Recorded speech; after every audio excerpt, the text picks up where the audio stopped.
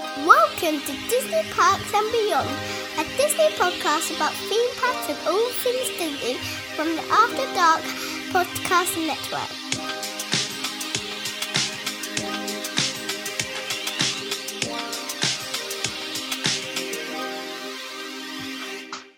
Hello and welcome to the first episode of Disney Parks and Beyond.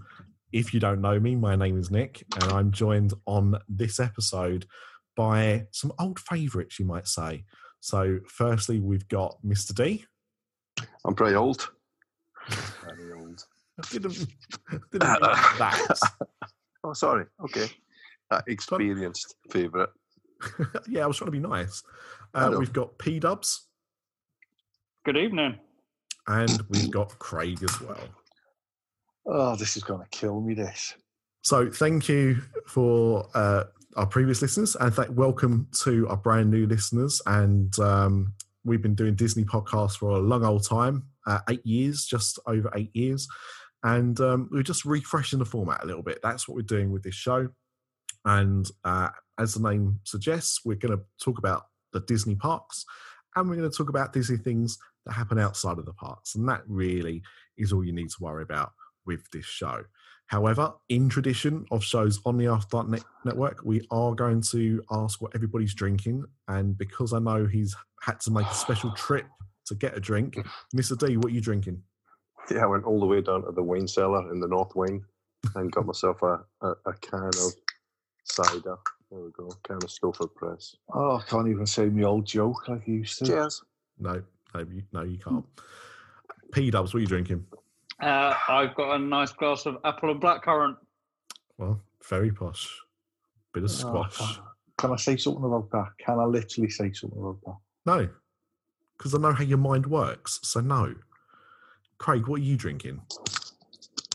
A nice refreshing bottle of Beck's Blue. Cheers. I've been drinking the Beck's Blue, actually. The rad alcoholic stuff. Oh, Yeah. mate. The thing with it, right, it's got a funny little taste, but you drink it like it's beer. So the other day when Liverpool beat Tottenham, I drank 10 bottles of it in 90 minutes. Yeah, I don't think that's how you're supposed to drink it, but there you go. Binge soft drinking. Yeah. Exactly. It'll catch on. Because it's the first show, the first episode, I thought I would go back to old times and have some cherry Pepsi Max, a chin chin. You're such... You said you'd cut the addiction. You clearly haven't. No, I had, and then about 2 weeks ago, I fell hard. So I had to buy that for some guests that were coming around at the weekend. So I'm Why finishing didn't you that just off. buy them Pepsi? Sorry? Why didn't you just buy them Pepsi or Because- Ginger Pepsi? Because I knew that they were... Well, number one, I think Ginger Pepsi's been discontinued. Secondly, it's because I know that they drink Cherry Pepsi Max and that's all they buy. So that was the reasoning behind it. But this show is not sponsored by Cherry Pepsi Max, so no more mentions of that brand on this episode. Back to it another future episode, possibly. However, we're going to start the show with the first segment, which is going to be a look at the news from the Disney parks. After Dark Podcast is sponsored by HHNUnofficial.com, the home of Halloween Horror Nights news and rumors all year round. Find us on the web at www.hhnunofficial.com. So stop the fog machines and clear the cobwebs.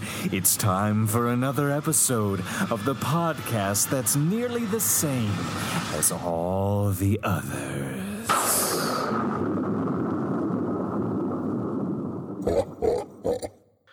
So, was there anything that had caught anyone's eye? Did anyone want to go first? I've got a really good story, but I'm happy to sit on it. Go for your really good story, Nick. Well, I think it's a really good story. I mean, maybe Is it a it's really not. short story or is it a traditional Nick story? I've It's not going to be in changed. four parts spread across 3 podcasts. I'm not changing who I am. So on, I think it was Friday that I saw the video, but Disney released a statement talking about the new Spider-Man animatronic, which is going to be coming to Disneyland's Avengers Campus. Did anyone happen to see the video? I did. Does anyone happen to not know what it is? No, I did. I know what it is, but I didn't see the video. Okay. I saw a news article on it come up. Yeah. So I think it was 2018-ish.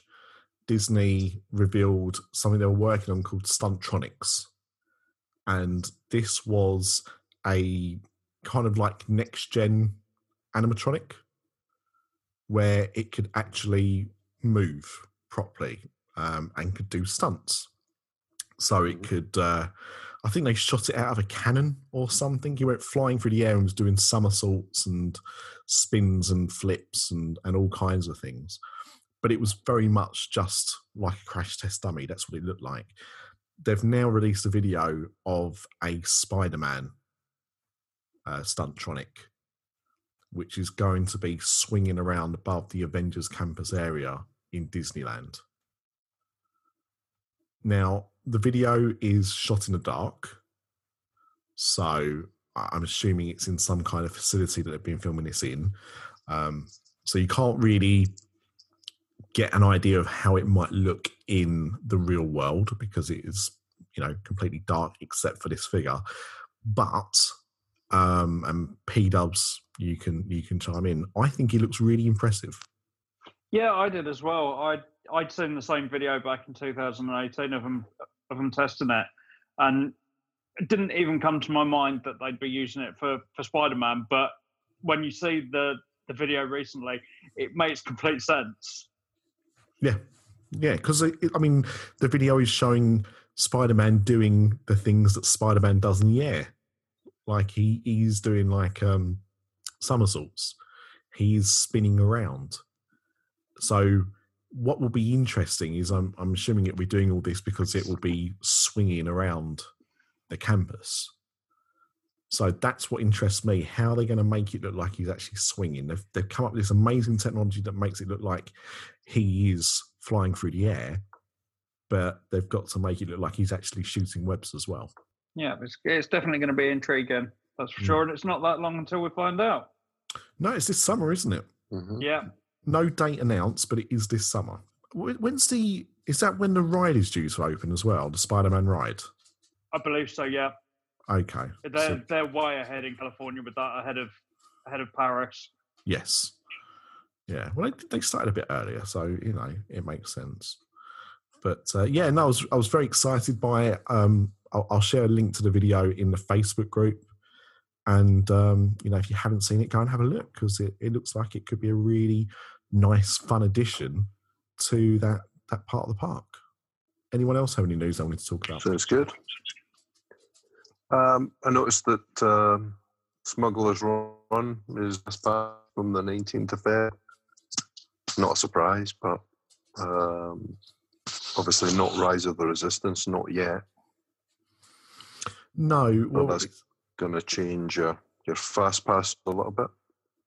Well, it's also adjusted the tiers. It has adjusted the tiers, so now Slinky Dog and Rock and Roller Coaster and Tower Terror are now all the same tier. So it has helped with that, which is good because that was one of the big issues that me and P-Dubs found when we went last year, is that your choice of actually getting decent fast passes or for things that you wanted to go on were limited because of how they had tiered things. So it's really good that they've done this. I think this coincides with Smuggler's Run being open for 6 months. Yeah, sounds about right. Yeah. No, it was. Yeah, I'm not sure. I can't remember what day. I think it might have been a bit later in August. It was August 29th, I think, wasn't it? Yeah. But which just happened to be my birthday. That's how I remember it. That's how you remembered it. They just did it for your birthday. But yeah, so almost 6 months since it first opened. So if that's what they're going to do with Rise of the Resistance, then that means that we should be looking, summer, June, July time for that to go to FastPass if that's what they decide to do. I mean, I think it will have to be FastPass at some point, but that would be my guess based on how they've done this one. So, but I think it's good. I think it's, I think they needed to do it, and I think it's good that they've done it. And it will take, I suppose it might take some of the burden off of Rise of the Resistance, just a little. Yeah. If you want to go on a Star Wars attraction, then you're going to probably be able to get FastPass for one. If you can't get the boarding group. So hopefully it will take that away a little bit and just disperse the crowds a little bit more as well. But of course, it's not going to be long until, the studio gets another attraction, is it? That's right. Beginning of March, is it? Is that right? 4th of March is the opening day. And they've released another video about that. The operating team or the opening team are getting ready, and the video kind of shows a few of the things they're doing for that. So that is getting ever and ever closer to opening. Mm-hmm. And it's needed because Studios is very lacking, I think, really, in decent things to do. Yeah. Yeah, certainly needs a few new things, doesn't it? Yeah. Now, are we still a little bit on the fence about the style of the ride, or have we kind of embraced it now that it is what it is and there's nothing we can do about it? I've got no problem with the ride itself. It's just where they put it is the only problem I have. Okay. Yeah. Yeah, I think it sounds good. Still think, there should be a movie attraction somewhere, as we talked about before, but I think the shorts are good, like you. I like the shorts. I think they're pretty clever. So it should be a good ride. I wonder what they're going to do, because I'll be shocked if there's no Easter eggs in that attraction for the Great Movie Ride. So I wonder what they're actually going to put in it to reference it. But these new shorts, of which this is based on, are quite meta, aren't they? I think one of the really clever things about these shorts is the way that they have put things in from other parts of Disney. So I think it was the first episode when they were in Paris, they went through Sleeping Beauty's castle in Disneyland, and you saw Aurora. In other episodes, you've seen other Disney princesses. You've seen the Yeti from it wasn't Expedition Everest, was it? It was the Yeti from the Matterhorn. Yeah. But they've done little things like that. So like little references that will go over the heads of most kids, but adults watching will kind of get. So because they've done things like that, I would expect there to be a fair bit of humour in this ride, but also some nods to its previous attraction. Yeah. Like, I'm really excited for it. I'm actually really looking forward to it. I agree with P-Dubs. The worst thing is what it replaced, because I did really have a soft spot for that attraction. But nothing lasts forever, and it'll be interesting to see how this goes. At least the technology is going to be similar, so the ride itself won't be too different. But yeah. So that's all I had. Did anyone else have any news from inside the parks? I have one little bit. After the fire that affected it in late 2019, Big Top Souvenirs is once again closed, this time due to a flood. Blimey, someone really doesn't like that shop, do they? Yep. Just reading an article that said apparently when they inquired about what had happened, Dumbo has had a pool party that went a bit wrong, apparently. Dumbo is a pool party. Dumbo, yeah. So they've had to close again, and they're not sure when it's going to reopen. I mean, if it was anywhere else in the world, you'd say insurance job, right? Being set on fire, being flooded. someone just wants to pull that thing down to turn it into something else. Plague of I'm Locusts, sure. anybody? I'm sure that's not what Disney are playing at here, but it's very unlucky that it's gone through two quite awful events in such a short space of time. Yeah. Yeah. And it's a really good shop as well. That's the thing. I quite like it in there. Is that the shop that they used to have that was like the country fair? Yes. Yeah, it's like a tent and it's like a marquee. Yeah. Yeah. I used to like that shop. Mm-hmm. I've not been in there since. Well, I've not been to New Fantasyland since that got redone, so that's how I remember it. But yeah, that was a fun little shop. I remember it used to be one of the shops that really focus on plushes and stuff like that. But there was just something.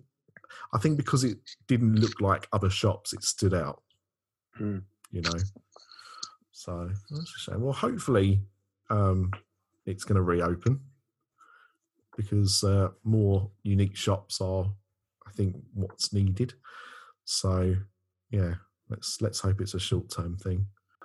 Well, there was one other thing I wanted to talk about, which wasn't parks, it was movies. Do you want to save that for later, or? Yeah, well, if that's it for the park, because I'll be honest, like I think the park news has been a little bit thin on the ground. We had a lot of excitement before Christmas and a few bits at the beginning of the year, but it's slowed down a little bit. So no, I'm quite happy to leave the park news there, and then we can move straight over and look at things beyond the park. Let's get down to business to start planning that Disney trip. I'm Wendy Prater at Magical Journeys Travel here, proud sponsor at the Disney Parks and Beyond podcast. I specialize in all things Disney, Universal, and all major cruise lines. Disney cruises are spectacular, but you've got to book early to get the best pricing and stateroom selection. I offer generous onboard credits and take care of all your planning. Interested in Disney World, Disneyland, or Disneyland Paris? I can help with every bit of the planning process, including dining and fast passes. Find me on the Twitters at WP Magic Journeys or email me at wendyprater@magicaljourneystravel.com. I make the plans, you make the memories. Okay. So the thing I had beyond the park movie news was just wondered what you thought about the news that they're gonna reboot Honey, I Shrunk the Kids franchise. I mean, I'm hearing rumours every week at this point about what they are looking to reboot. So I can't remember if I've heard this rumour or not because I'm just so confused at the moment. So let's talk about this, right? Mm-hmm. So you brought up Honey, I Shrunk the Kids. They've recently announced they're going to reboot Home Alone. Yeah. That's obviously for Disney Plus. And I keep hearing rumours that Zac Efron is going to replace Johnny Depp as Jack Sparrow in a Pirates reboot as well.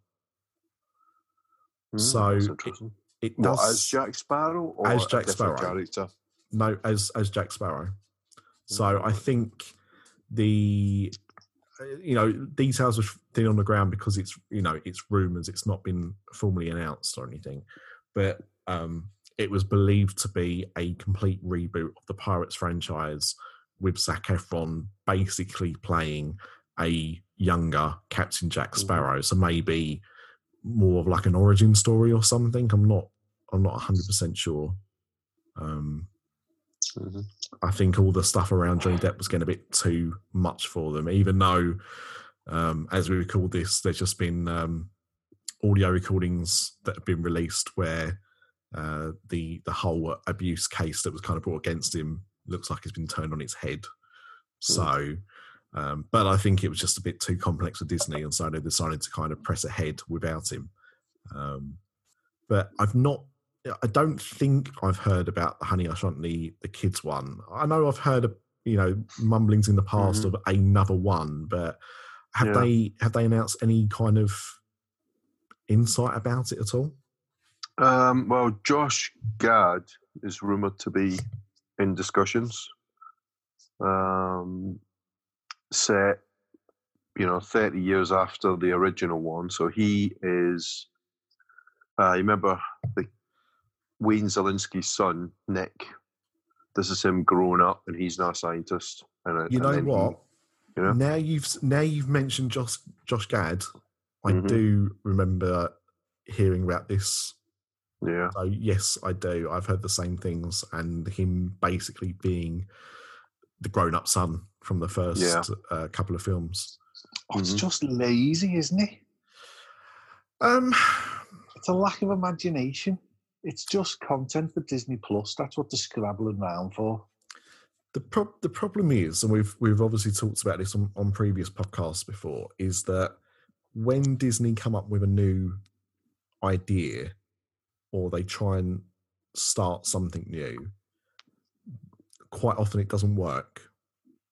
And I'm already hearing, we were talking about it the other week, is it Artemis Fowl? Yeah. What it's called? So I've actually heard rumours that might be going to Disney Plus. Now, that was originally supposed to be released last October. They swapped it out with Maleficent 2, Electric Boogaloo, and it's now scheduled to come out, I think May is when its release date is now. But there's been a distinct lack of anything since the first trailer came out last year.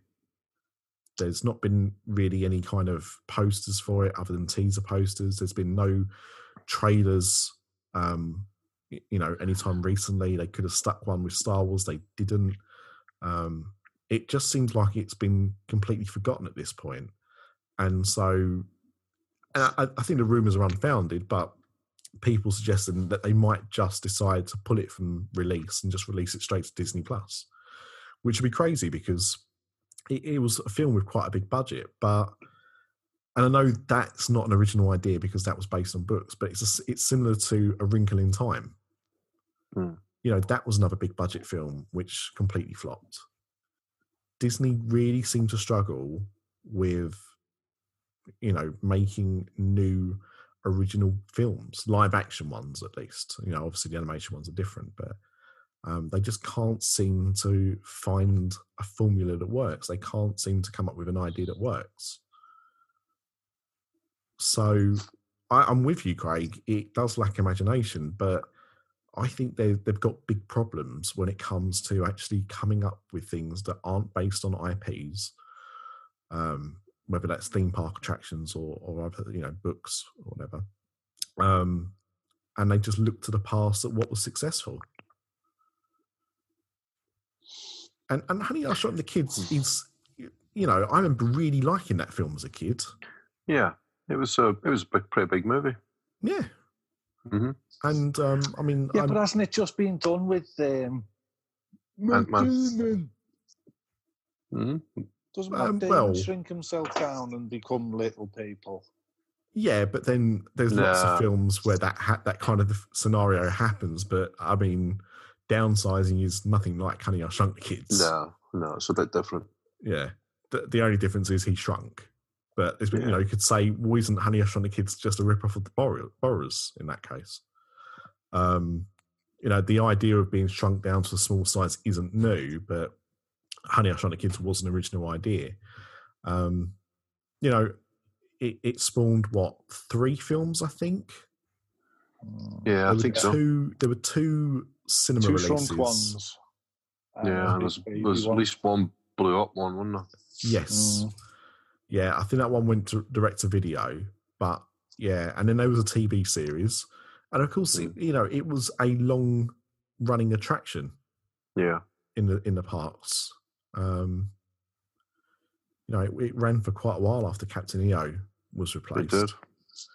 So, it's a beloved franchise, and it's probably been away for long enough that it could be brought back.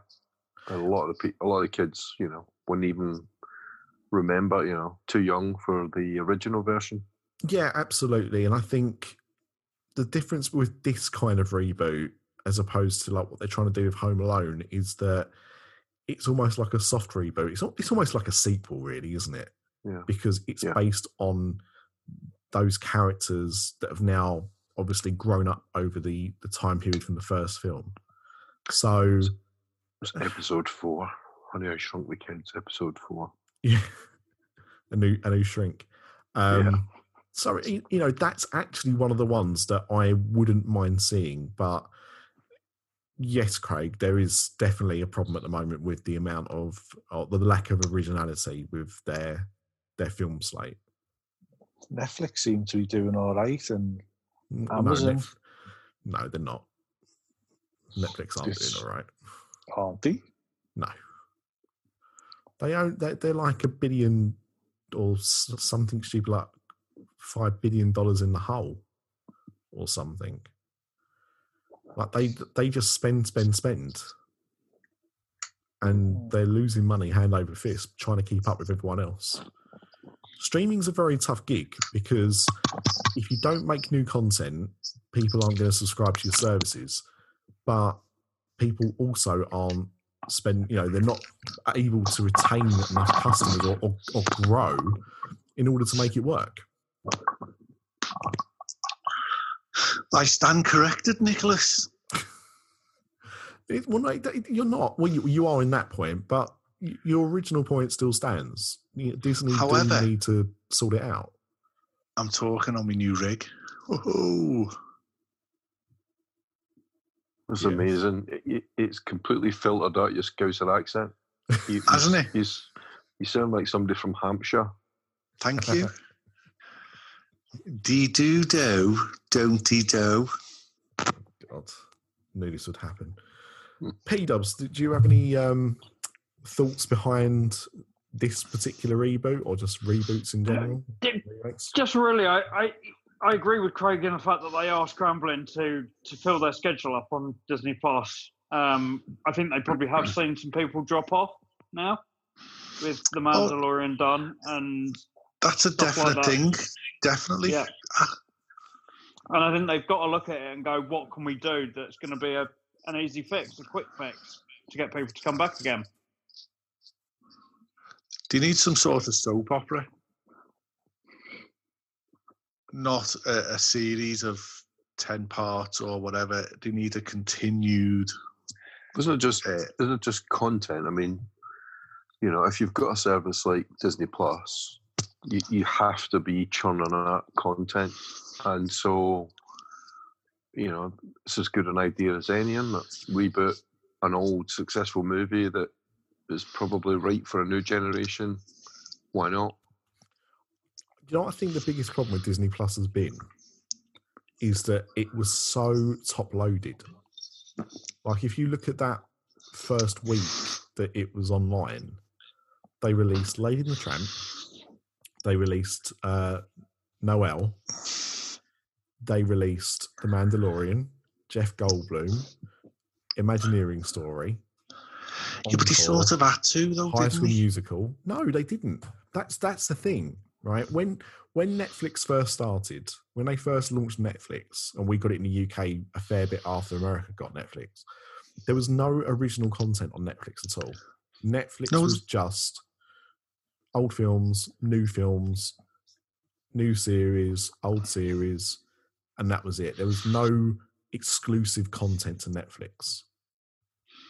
And I remember that big hullabaloo when they announced Orange is the New Black. And House of Cards was the first.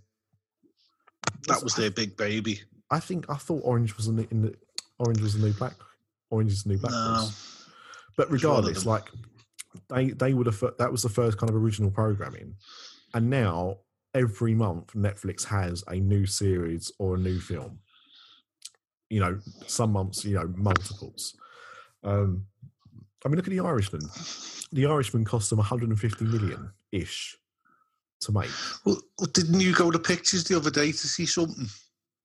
Well, yeah, I go to Pictures to see something quite often. No, it's something that's on Netflix as well. Oh, no, I saw... with Adam Sandler in. Yeah, I watched Uncut Gems, but in the UK, it got a very, very limited release because it was a Netflix release. So I didn't get to see it at the cinema. I had to wait to see it on Netflix because I couldn't see it locally. And The Irishman was the same. The Irishman got a limited release, I think, 2 weeks before it hit Netflix. But those those didn't make, neither of those films, at least in the UK, didn't make much money. So look, I remember the original. The new trilogy, the old new trilogy of Star Wars, Episode 1, 2, and 3. Back then, George Lucas was talking about a Star Wars release going out to the pictures, but also on the same day being able to stream. And the hardware and the technology wasn't there then. Yeah. But Disney should have been brave with Lady and the Tramp, and that should have been released over here on cinema, limited release, whatever, because if you're trying to watch Lady and the Tramp legally, you're not getting it till March the 24th. Well, I didn't understand that decision at all. Because do you remember when they had that Olaf short, that Christmas special thing they did? I think it was called like Olaf's Great Adventure or whatever. In America, that was shown on TV. That was shown on ABC as a Christmas special. In the UK, we weren't getting it on TV. So you could either buy a DVD copy of it at Asda, I think, or one of the supermarkets, or they re-released Frozen for a week with that special stuck at the front of it. Yeah. So you wanted to see it, you had to go to cinema and see it. And I couldn't work out why Lady and the Tramp wasn't given a cinema release everywhere else where Disney Plus hadn't launched. Because, like you say, it's been out for, by the time it comes to the UK release, 6 months after it first aired on Disney Plus in America. So anyone that was desperate to see it has already found a way of seeing it legally or illegally. So it was a silly decision. But what I'm saying is if with Disney Plus they release a new film every month, they could have done that. I think they've released 4 films on Disney Plus since it launched. But 2 of those were in the same week, the first week it launched. But the problem is that all the original programming they had has now run out. Are they giving away the channels like we get now on Disney Plus, Disney Life? No. So we're losing the channels. Even that would keep people... I don't know. I don't know if we are getting that still. That when I looked on the Q&A thing on the website the other day, it didn't mention the live channels that I could see. So I don't know. But you've got it, haven't you? I've got Disney Life, yeah. And the channels aren't on there. No, you've got Disney Plus. No, we've got Disney Life. I thought you had Disney Plus. No, we are. Disney Plus. The US version doesn't have live channels. Right. I couldn't find them. But Disney Life in the UK did have the live channels included. But I'm not sure if we're going to keep those when we switch to Disney Plus or not. Oh, they'll be gone, I would imagine. But them on their own, for $5 a month, they pay for themselves. They do and they don't. I mean... They do when you've got 2 girls like me who watches them constantly on their iPads or whatever. Yeah, I mean, the thing is, my kids will only watch a few things on the Disney channels. So unless you know what time they're on, having the live channels doesn't mean anything anyway, really. Going back to the original thing, doing these reboots or whatever you want to call them is just the last Home Alone films were trap. That's when you swear word. You were trapped. Right, and I quite like the Johnny Depp prequel idea with the other fella, because that could work, because that's not really a reboot, is it? Did you get what I mean? You mean Macaulay Culkin? No, the Pirates of the Caribbean. Oh, sorry. Zac Efron. Mm-hmm. That's not necessarily a reboot. That's just going back and telling his story when he was a young man. Well, I mean, if that's what they're doing, as I said, they haven't actually confirmed whether or not it's going to be an origin story or not. It could just be a straight up sequel, but it wouldn't make sense to have someone younger playing him all of a sudden. But there's certainly a future out there where Disney puts no movies out in the cinemas.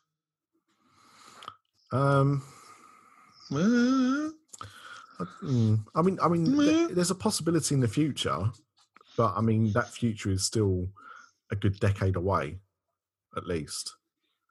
I think they'll always release their films at cinema because Disney, like any company, they want to be seen as dominating. And, you know, they have obviously dominated recently the box office globally. And, you know, they've got now because they bought Fox, they've got the top 3 biggest films of all time. Top 5, possibly, actually. But they're not going to want to get rid of that. They're not going to want to give all that cinema space up because that's what it's about. It's about dominance. I mean, people's biggest complaint is that Disney released far too many films at the cinema. And it doesn't give a chance for other films to, you know, get the same opportunities to be seen by people. They kind of get lost in the shuffle. So I think all their rivals would love Disney to stop putting their films out of the cinema, which is exactly why they won't do it. But what I think they should do is start maybe doing same day and date releases, so you can see certain films at the cinema or on Disney Plus, and also shrink that window, which they've already started to do because things like Aladdin are on Disney Plus. And you know, with Disney Life, Craig, that you would normally have to wait about 2 years, wouldn't you, for a film? Oh yeah, that had been at the cinema. As wonderful as Disney Life is, it's still very out of date. Mm. It's not current at all.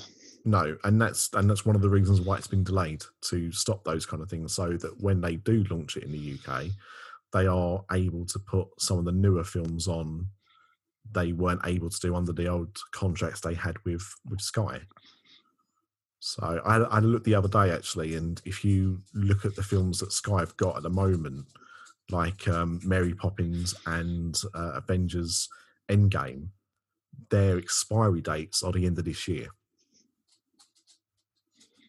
So I don't know if Disney Plus is going to have those on before that, or if they have to wait until like December for them to be off of Sky so they can have them on Disney Plus. But what I'm saying is that there's a shift in how we're able to see Disney films in this country on TV because of Disney Plus.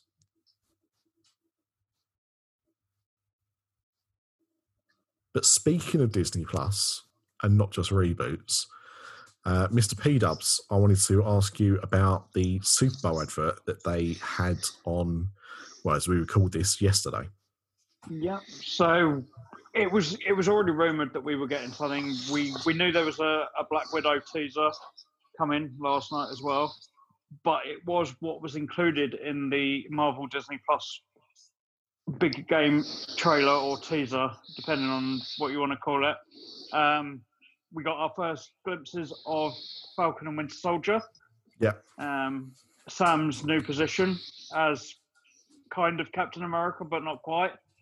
It was shown him using the shield for the first time, which was a great way to start the trailer, in fact.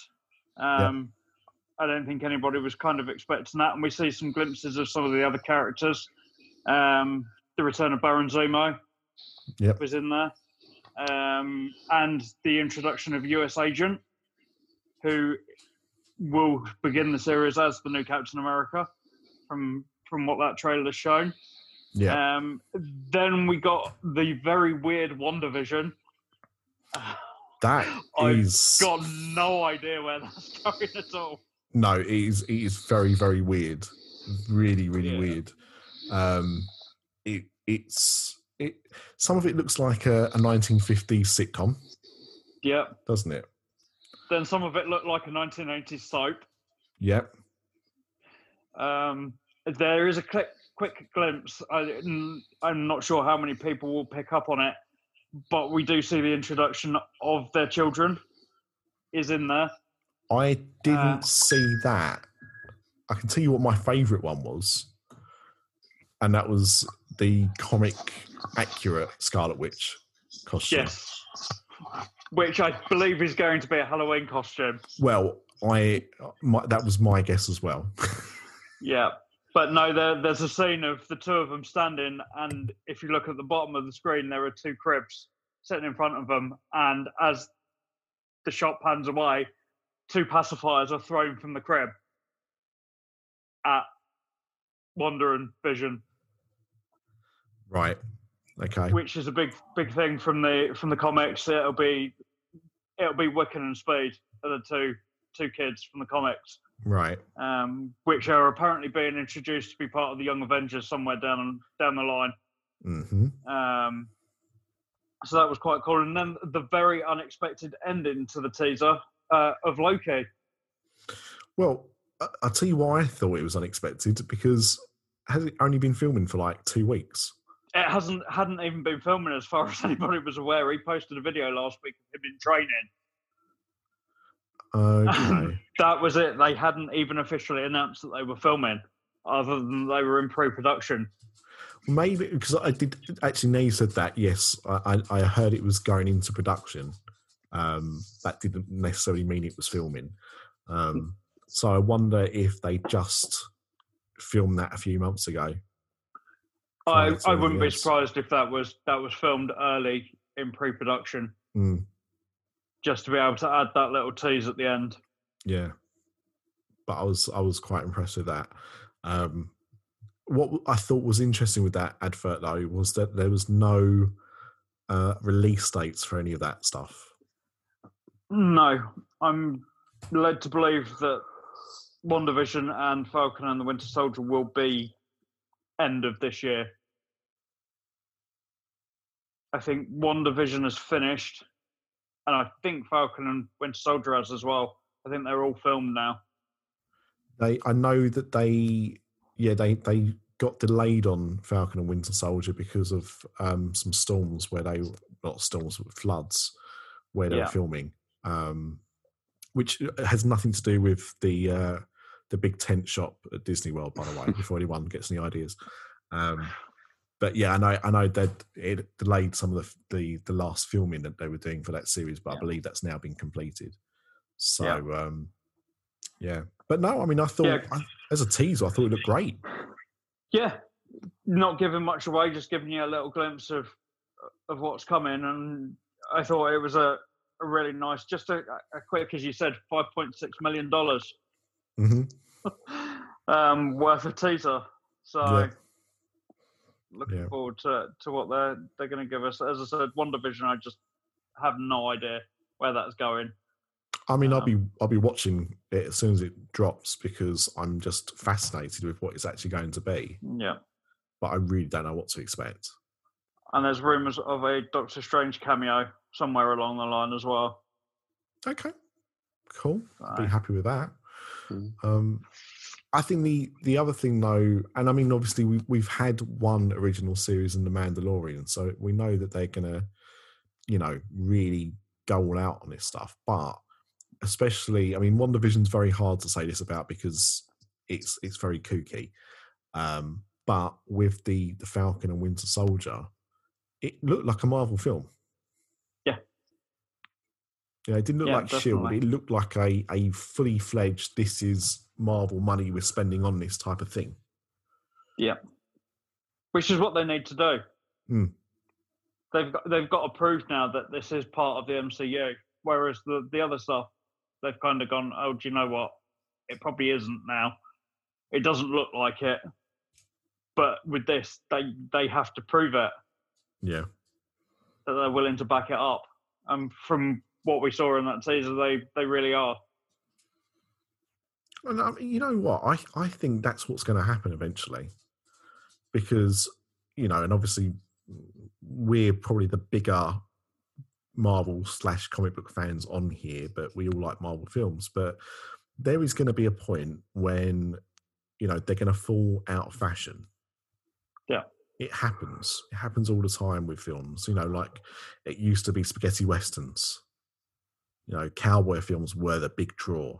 And then they were out of favour, and so it's the latest in that line of things that are really popular and everyone tries to get involved in. But comic book films eventually will drop. They'll start to not be making billions of dollars anymore, except for maybe a handful. And I think that's probably what's going to happen. And I mean, I imagine the budget for something like Falcon and Winter Soldier is probably not that dissimilar to a film anyway. No. You're just cutting it up into chunks. So. Yeah, exactly. This just from that teaser, the amount of special effects and that, seeing Sam flying again as Falcon and things like that, they're not cheaping out on the special effects. No. So no, I think, although we've said what we've said about the films and stuff like that, I think that there's a lot to be said about the quality that they are going to be putting out on Disney Plus. Yeah. And they need to, but they need to just space it out a bit better. Yeah. I mean, regardless of the new content is going to keep you, but you're really buying Disney Plus for the back catalogue. Yeah. That's the big draw, really. The new content is icing on the cake. Yeah. And there are going to be people that just dip in for that new content. Yeah. I know I've got friends that have said that, I'll get it for, say, Falcon and the Winter Soldier, and then once that's done, give it off for a couple of months until the next one comes along. Yeah. But then there's people like us, and a lot of the general public will keep it to watch some of the other stuff that's already on there. Well, I mean, both myself and Craig, and I think you as well, actually, didn't you, have like Disney Life? Yeah, still have. And we've had no new content on that. No. Ever since it launched, it's always been back catalogue plus, then their recently released films when they're allowed to be shown on there. So, like, the newest thing that I think's on there now is Moana. But we still pay our $5.99 a month. And I don't personally think at that price point it's much to spend for what you get access to. No, and the fact that we're only charging $1 more for Disney Plus with the new content added, I still don't think it's a bad price. No. What I think they might have to do in the future, and this will obviously annoy people, but is possibly look at limiting the amount of access you get to it. Yeah. Because at the moment, one person's Disney Plus account can be used by, is it like 10 people at a time or something silly like that? 10 devices at a time? Obviously my entire family has got my Disney login. And what tends to happen is so many can watch at once and it logs everybody else out. So it becomes a pain in the backside to have so many people on it. Now, Apple do it quite well with theirs. You just link your family email addresses to it and you're limited to 6. And that's that, so it's easily solved. But it's a real nightmare with Disney Plus and the multiple logins, sometimes daily if lots of kids are watching it at once. Yeah. I mean, just in our house, we've got 4 Apple TVs with it on. Then every iPad's got it on, so there's 8. Then most of the phones have got it on, so there's 12. That's just in one house. Yeah. But I think that's the biggest limitation for it at the moment. Is just the amount of people that can use it at once does mean that not everybody needs to pay for a subscription. So maybe that's something they need to address in the future. I don't know. Maybe it's not an issue. Maybe that encourages people to stick with it because it's being shared with other people. But I don't know. That's the only thing that I think they might need to be cautious about, especially if they start seeing a decline in users. And if it is just people watching the new content and that's it.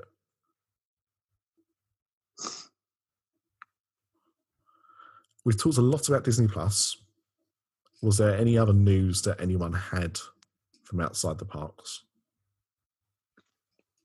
I've got a little bit more. Go on. Kind of sticking with the streaming side of things. Two senior executives have left the company in the last couple of weeks. First of all, the CEO of Hulu has left the company. Randy Freer, he's moved on, and the president of 20th Century Studios has also moved on. This was mainly due to the fact that their roles were going to be reduced. What's his name? Richard Locker? Yeah. Wow. Basically, they were having to report to Alan Horn rather than reporting directly into Bob Iger. So therefore, they weren't really running their divisions. Right. So they basically just went, no, we're going to move on. I suppose it's inevitable when you start consolidating all these things. You don't need so many people running them, do you?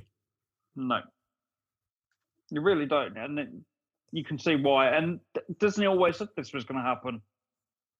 Right from the word go, they said we're going to have to reduce the workforce because we don't need everybody. On top of that as well, you know, those people are probably on at least $1 million a year, I'd imagine. I would have thought so. Or, you know, certainly that kind of figure. Maybe not quite $1 million, but I mean, running those divisions, they're not small. They're going to be jobs that have a high wage involved with it as well. Yeah. And obviously, I think for the guy from Hulu, that was always going to be a struggle because he's fighting Disney Plus for content. So he was always going to struggle to be able to do his job. Well, on top of that as well, you know, Hulu, I keep hearing rumours that Hulu might launch in the UK in some capacity as part of Disney Plus. But in America, with your Disney Plus, you can, you know, add Hulu onto it and ESPN as well, can't you? Yeah. So, you know, for a lot of people, if you are paying for Hulu and paying for Disney Plus, or you can buy them together as a bundle for a lower price, you're just going to do that. So I think a lot of the Hulu content, I mean, Hulu do have original content, but they don't have anywhere near as much as like a Netflix.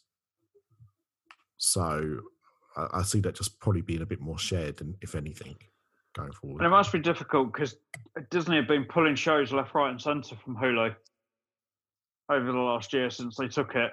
The most recent one I know me and you talked about it the other day, Nick, was Kevin Smith's Howard the Duck show that was meant to be going on to Hulu, and that's been canned now. Yeah. Kevin Smith can't catch a break, can he, when it comes to stuff like that? He's had a fair few projects that he's been working on just get the rug pulled out from underneath him. But Howard the Duck, he thought, was one that was probably going to make it. So it's a shame because I have a soft spot for the character of Howard the Duck. Not necessarily the film, but certainly the character. So it's a shame. I mean, maybe it'll be resurrected with someone else. You know, we don't know the reasons for them pulling it, do we? No, it's carried on the trend that's happened with these Marvel shows. Obviously, there was meant to be a Ghost Rider show that was pulled. Cloak and Dagger was cancelled after 2 seasons. Just not having a lot of luck with the Marvel shows going to Hulu. We know they've got a couple of the animated series are still going ahead because they're already in production, so they didn't pull the plug on those ones. And there's one other live action series that they've got that was meant to be kind of a companion piece to Ghost Rider, but they won't last more than a season, and then they'll be gone as well. Mm. So it Don't just get seems attached. to be it just seems to be a corporate thing that Marvel don't really want anything on Hulu at the moment. Well, and I kind of get that because, again, I suppose they're making Disney Plus be the one-stop shop for Marvel. Yeah. So I get it. As annoying as it is. But that's all I had for news myself. Was that it from everyone else? I have one more bit that I'm surprised you haven't picked up on, Nick. Go on. and that's the Hamilton movie. Jesus Christ, how did I forget that? You know, I'll tell you why. I'll tell you why I forgot that. Because I can't believe that it's coming out via Disney. And that was the thing. And obviously he is working fairly closely with Disney at the moment on a lot of projects. Mary Poppins Returns. He wrote some stuff for Moana. He's writing new songs for Little Mermaid. Yeah. So when you think about it, it shouldn't be that big a surprise that that's who he's signed up with. But no, it's true. So my understanding on this, because this story broke today, so I've seen the announcement, but I haven't actually read a full article. But my understanding is that when Lin-Manuel Miranda was leaving Hamilton, they filmed the last few performances. Yeah, they had cameras set up in the theatre to be able to capture it, and so they're kind of doing a thing similar to what we get.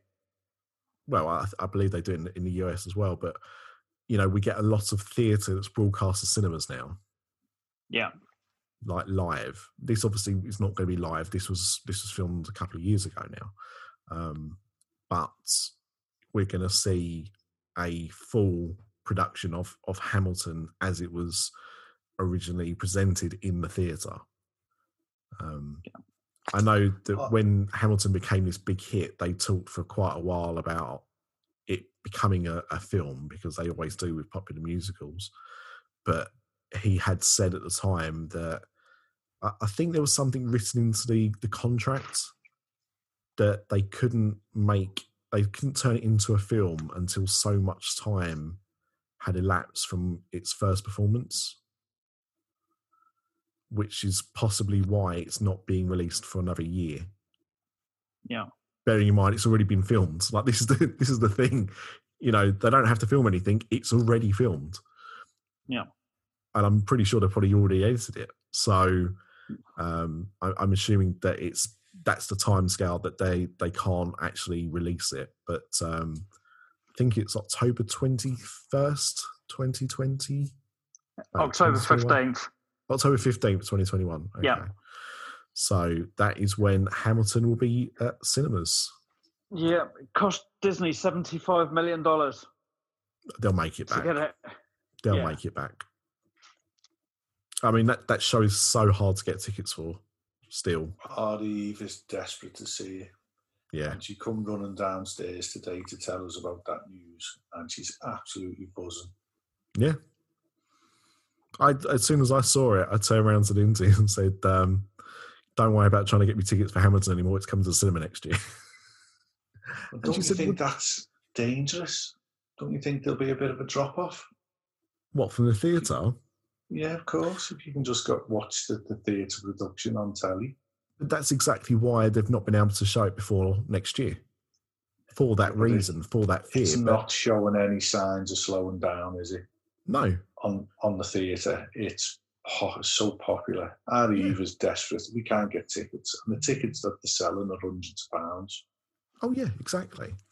No, I mean, you cannot buy tickets for Hamilton. And if you are, you're going to be paying top dollar for them. And that's the UK as well as the US. And, I mean, in fact, Craig, what you often find is the opposite. So I remember when the film of Les Miserables came out, they actually had to keep extending the run at the theatre because more and more people wanted to go and see it. So I think, if anything, you know, watching a production at the cinema is great, but you want to go and experience it yourself. So, if anything, that's probably going to make it even more popular than it already is. Maybe. But regardless, they're not going to lose money on it. It's already, you know, it's made its money at the box office. It's going to run for many years to come. So, yeah. Speaking of which, just a quick one before we wrap this up. You obviously took Eve to go and see, and your family to go and see Harry Potter and the Cursed Child, parts 1 and 2. Just a very quick summary. It was absolutely the best bit of theatre I've ever seen. Told you it would be, didn't I? Told you it would be. I don't want to give a lot of theatre stuff is spoiler, isn't it? Yeah. So I'm not going to say anything, but the special effects in it were absolutely phenomenal. There's actual magic going on worked into it. Yeah. Again, I'm not going to give any specifics. It was very well done with the 2 parts. You give us a lovely looking pizza place to go to for our tea, which we walked there after part 1, thoroughly buzzing, talking about it. Got there and Eve went, I had pizza last night and I'm having pizza tomorrow. I don't feel like pizza tonight. So you know what Leicester Square is like on a Saturday. On a Saturday, it was round. Everywhere was round. So we didn't end up eating. Unbelievable. So we went back in for part 2. You get the same seats back, and that was just as enthralling as part 1. I read the book, which isn't a book. It's just the manuscript.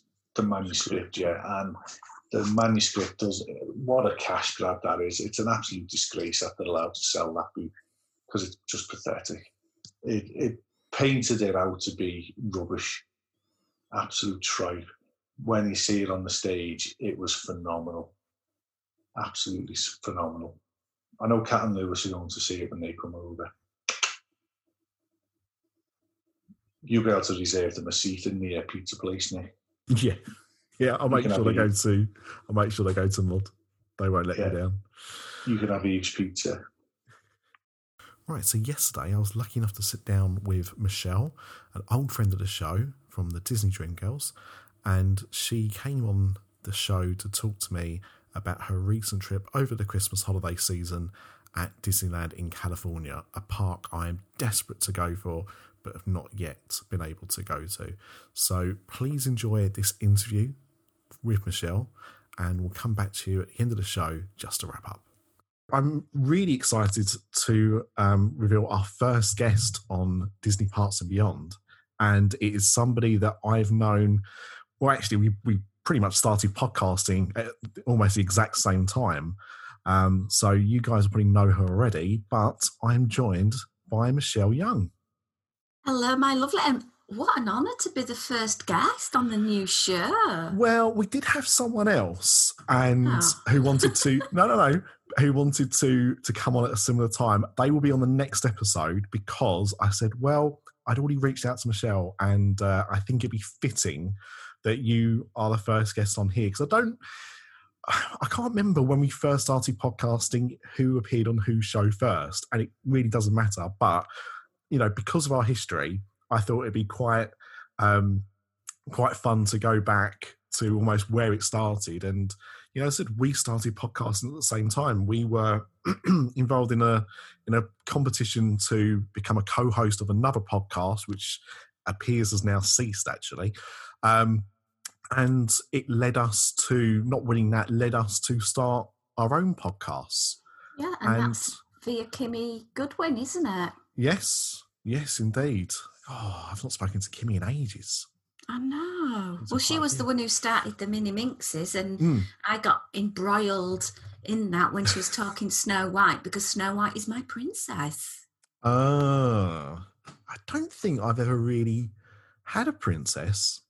Actually, I know people do kind of favour, and I've obviously witnessed this through parent eyes with my daughter, but because she's still quite young, I can't even say she has a princess, because it might be Rapunzel one month, and then the next month it could be like Anna, or someone. I always get correct on that by my wife, so I've got to get into the habit. But yeah, so I think, but I think a lot of people, kind of go after the first princess they were introduced to, or one that they might have watched the film of, more times than they can remember. So was that the case with you and Snow White, or was there a different reason for that? It was just basically the first film I ever saw at the cinema ever. My aunt took me to see it, and I remember having to be taken out halfway through because I got really, really scared with all the old hag, and it's just resonated with me through time. But isn't it interesting that I've had this love of Snow White, but the other princess, well, you can't technically call her a princess. She's not a princess. I've got a big Snow White tattoo on one thigh, and on the other, I'm just about to have an Alice. Oh, incredible. But she's not a princess. No, she's a princess in our eyes, but you're quite correct. Now, I'm going to share a little story with you. Snow White was the first film I saw at the cinema. Aww. And I can barely remember it. Apparently, I got scared like you did, and I think I fell asleep before the end because I must have been about 4. But, you know, what people don't understand nowadays, well, not ourselves included, obviously, but the younger generation, is that for us, we couldn't just watch Disney films whenever we wanted to. You know, there was no videos or DVDs to be able to watch. We could only see Disney films when they showed them on TV, which was normally a few times a year. Or if, and this is something Disney did quite a bit, was they re-released them at the cinema. Mm. So like now you've got things like Disney Plus where you can just almost watch any Disney film you can think of. Mm.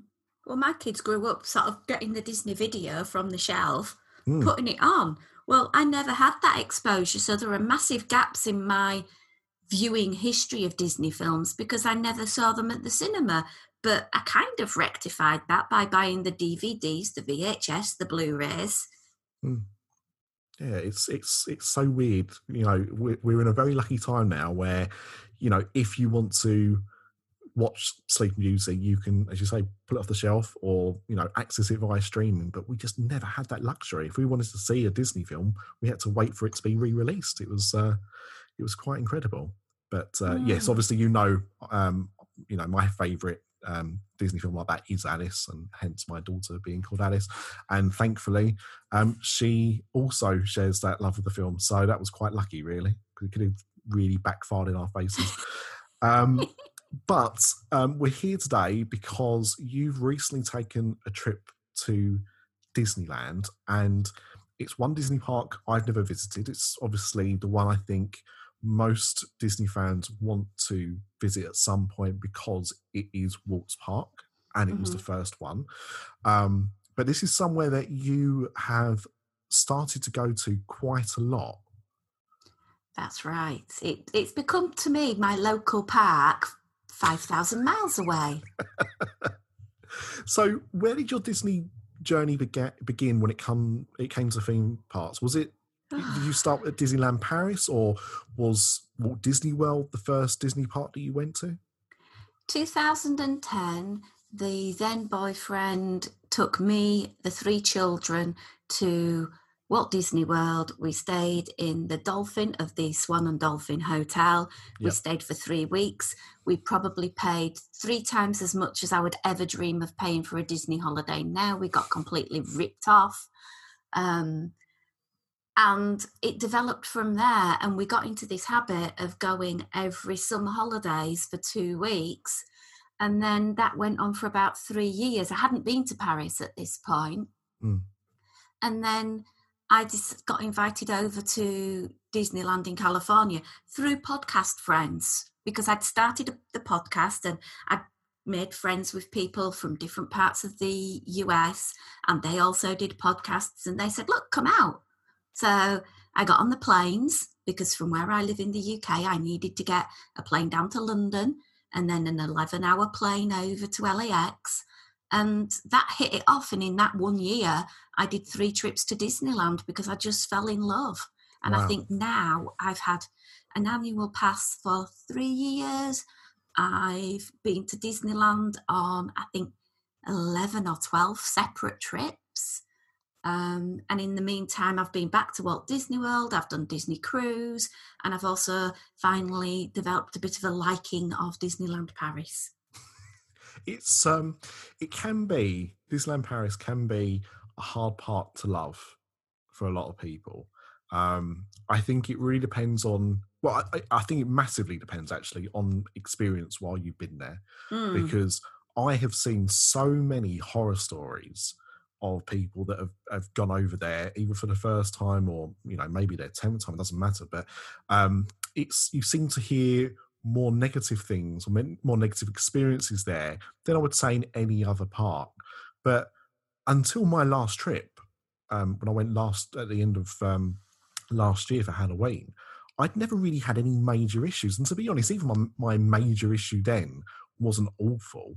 But I know that it can be quite a trying place to go at times. So I can understand why it's taken a while for that to kind of filter through. But Disneyland, I mean, it's incredible for you to go that amount of times in such a short space. And for me, I think you've had the advantage of knowing people over there, because Disneyland isn't actually an easy holiday to book unless you know what you're doing. It's so challenging because you've got to think about the flights, then the park tickets. You can't go into the Disney store and buy California park tickets. You just can't. You've got to go to the website and buy them, but you can only buy up to 5 days. Well, being from the UK, when you're spending such a lot of money on a flight, you really do need to try and, I'm not going to just go to Disneyland for 5 days. I'm going to want maybe 10 days, 11 days.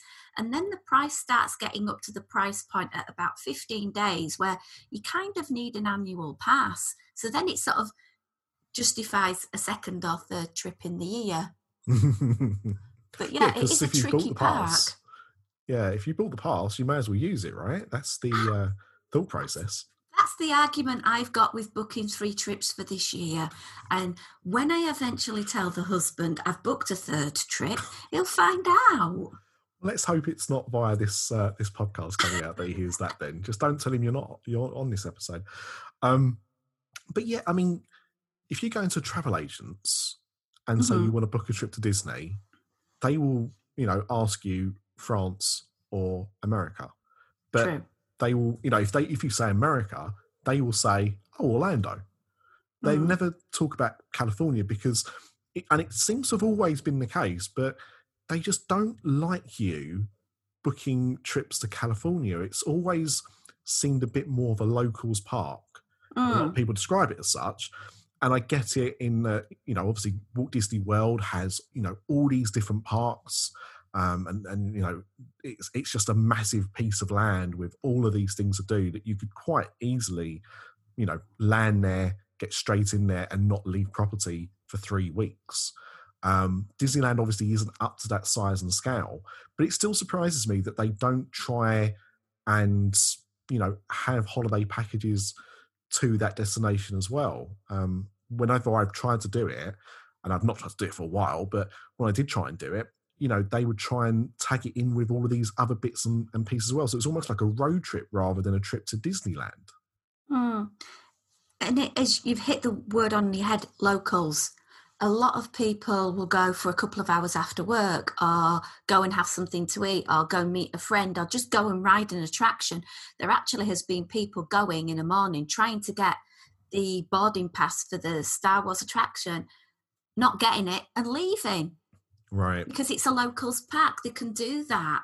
And a lot of my friends follow that. They'll just go for a couple of hours on a Saturday or nip down and buy the new Spirit jersey. And there's no need to promote it to other people because with the people that have already got annual passes there, it's overcrowded and it does hit capacity, particularly at popular seasons of the year, quite a lot. And you can feel quite cramped in the park. Okay, so you would say that it's, in your experience at least, it's been busier there than you've experienced at other Disney parks? It can be, but when I go for a longer period of time. So if something's busy, I just don't bother and I come back and do it a different time. Yeah. So I've got the luxury of time, if you like. So if an area looks crowded, I won't bother going. Now, a lot of people can get a bit intimidated about taking solo trips.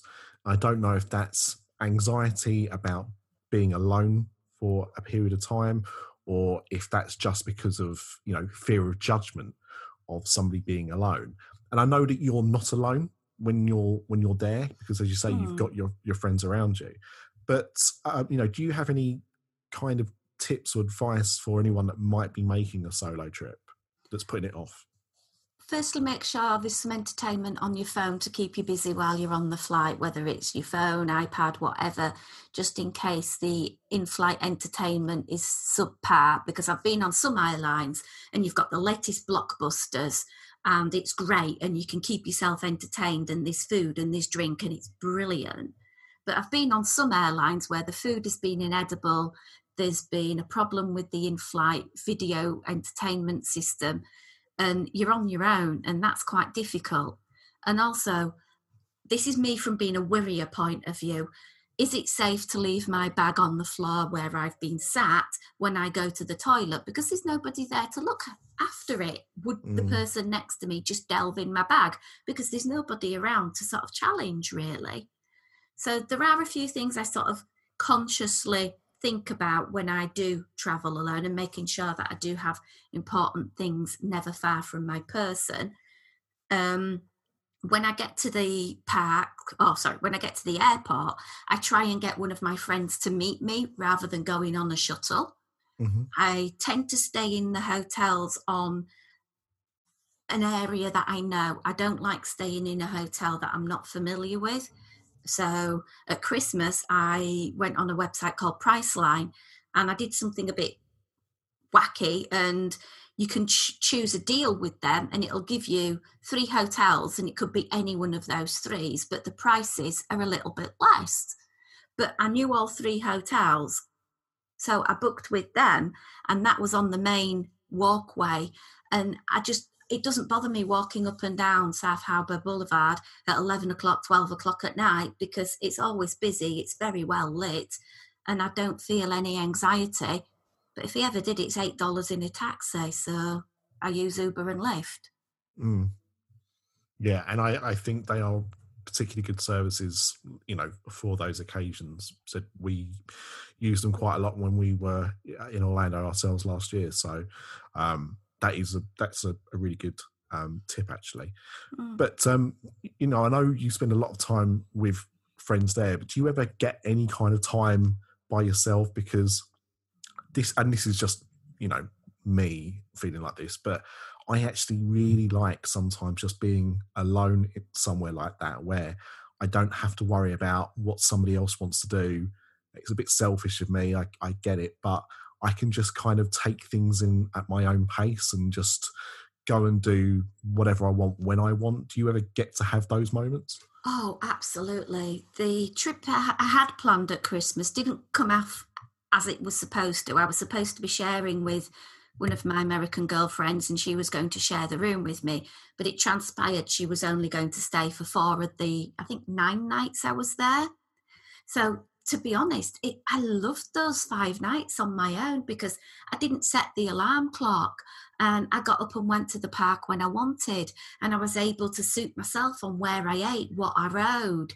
And if I wanted to talk to somebody, there's always cast members or the people in line. The minute they hear your English accent, the Americans just go, "Oh my word, you're so cute, your accent, you're something."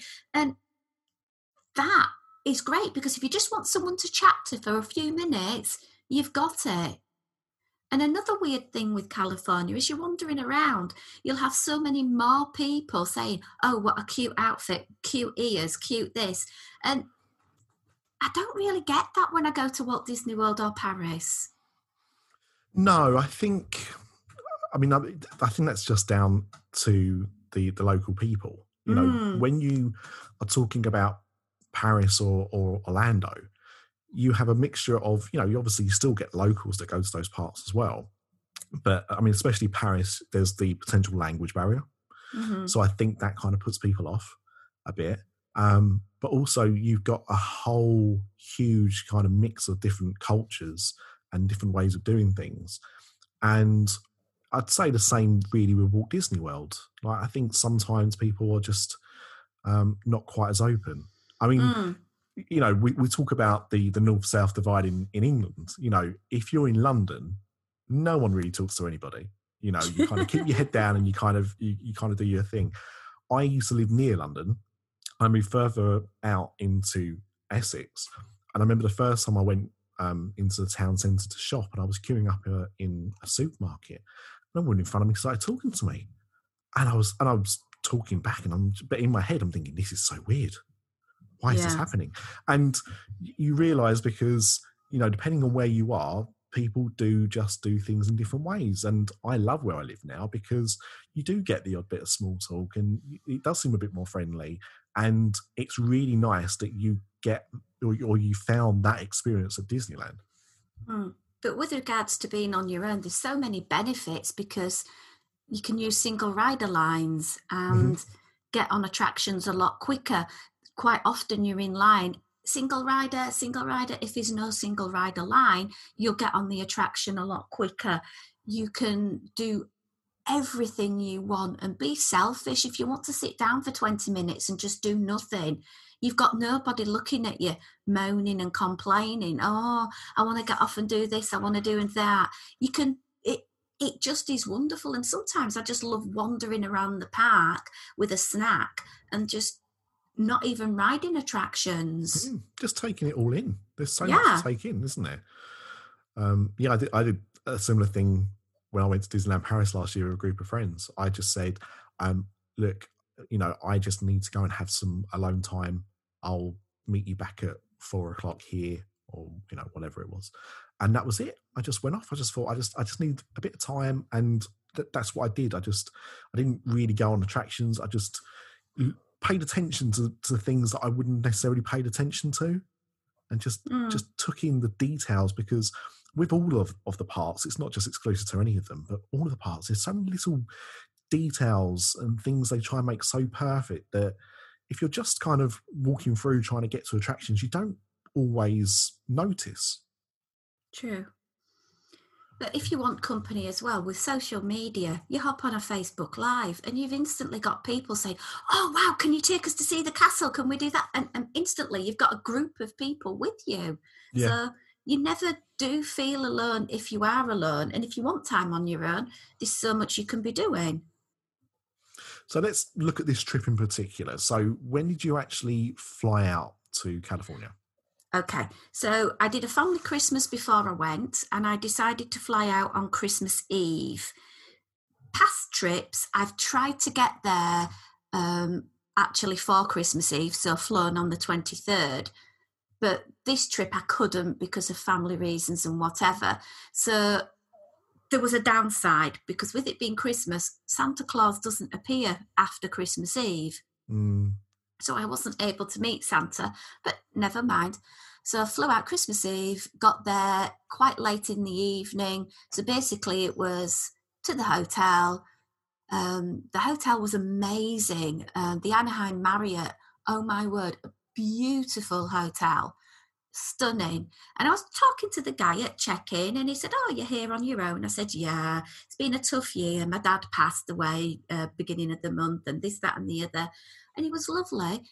And he came over to see me because I was waiting in the lobby to sort my luggage out. And he said, would you mind? Do you drink alcohol? Could I send a bottle of wine to your room to help you and welcome you to the Anaheim Marriott? And I said, yeah, I'm not going to turn down free wine. Yeah, sure, of course I drink alcohol.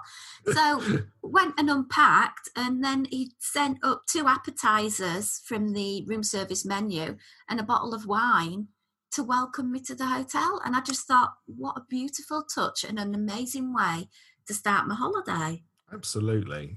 Things like hearing stories like that just kind of reaffirm your faith in people. Do you know what I mean? Like, he didn't need to do that. He could have heard your story and, said, oh, really sorry to hear that, enjoy your stay, and that would have been it. And you would have thought nothing of it. Do you know what I mean? But to go that extra mile just means a lot. And I didn't say it because of wanting any freebies or anything like that. It was just, he'd noticed I looked a bit melancholic, and I was a little bit sad because I'd been sort of travelling over from the airport on my own, and I was sort of, things on my mind and whatever. That was brilliant, and that was really thoughtful of him. So, but yeah, due to the time difference, we've got an 8-hour time difference from the UK to California. I was up like 5:30 in the morning, and I'd made myself a Disney Christmas gingerbread outfit, and I was ready to go to the park at 6:00. I was so excited. And how was it when you got there? Like, because I mean, I imagine Christmas Day in America is not the same as the UK. You know, most people Christmas Day are locked in with family and don't really go out anywhere at all. Whilst in America, I feel that it's almost the opposite of that. Yeah, it's super strange when I was walking up to go to the park, going past shops that were open, and I was able to go in and buy milk and water or whatever I wanted, which was bizarre. That morning, Disneyland opened, I believe, at 7 a.m. and DCA opened at 8. There wasn't a great deal going on in Disneyland, but we was able to get a coffee, take some pictures. I obviously had to go pick up my annual pass, which I'd ordered online prior. So I had to go to a ticket booth and have my picture taken. And we just wandered around the park. And then one big thing that Disneyland does that none of the other parks do is the candy cane. And they make 60 a day on the run up to Christmas Day. They are fresh, handmade in the candy shop, either in Disneyland or DCA. And once the park opens, they start giving out wristbands for them, if you want them. And literally by 5 past opening time, they've all gone because they are that amazing. Can you imagine? You know, you're looking at something, 30 plus centimetres, fresh made candy cane. They are amazing. So I thought, oh, well, I'll get into DCA for 8 o'clock and I'll go get my candy cane. And the lady was just packing up the line and she said, oh, sorry, the last wristband has gone. And I was like, oh man, I'm so upset. Oh, well, never mind. And then this guy just walked past me with his partner and he said, oh, did you want a candy cane wristband? I said, well, yeah, but they've all gone. He says, look, we got to have mine. Oh. And I was like, really? I was like, oh. So he gave me his wristband, which I got back later, and picked up my candy cane. I gave him a little, I always take like bags of sweets and UK candy because they love Curly Whirlies and crunchies and things like that. So I gave him that. And Christmas morning was really amazing in the park because it was fairly quiet till about lunchtime-ish. So I was able to go and hit some attractions. But for Christmas Day, I'd booked to do the Christmas Day tour. And this is an exclusive tour that runs from when they start dressing the park for Christmas, twice a day. And it basically takes you around and explains the story of Christmas in a Disney viewpoint. So links to stories about Walt Disney and him at Christmas and the family and why the Imagineers have dressed this window this way and looking at the Christmas trees, and then obviously looking at a couple of attractions that you ride, which obviously it's got to be the Haunted Mansion and It's a Small World. We had a Christmas treat at the candy store, and then you get seating for the parade with hot chocolate in a reusable mug and a Mickey gingerbread cookie. So just to match your outfit, basically? Absolutely. It was gingerbread overload, and that's why I'd made the outfit, to be quite honest.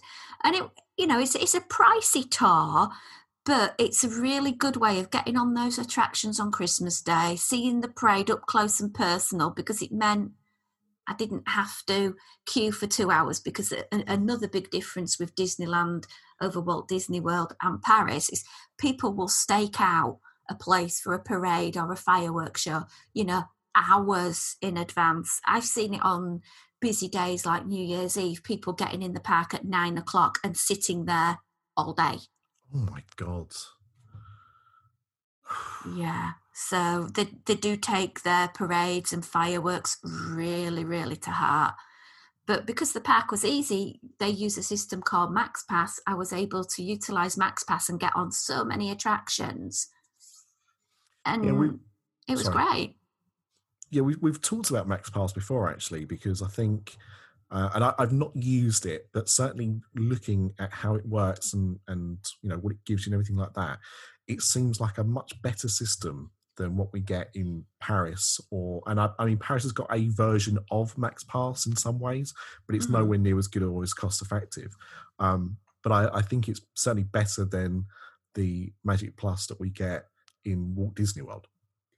The only downside for being an international traveller is that you are reliant on park Wi-Fi.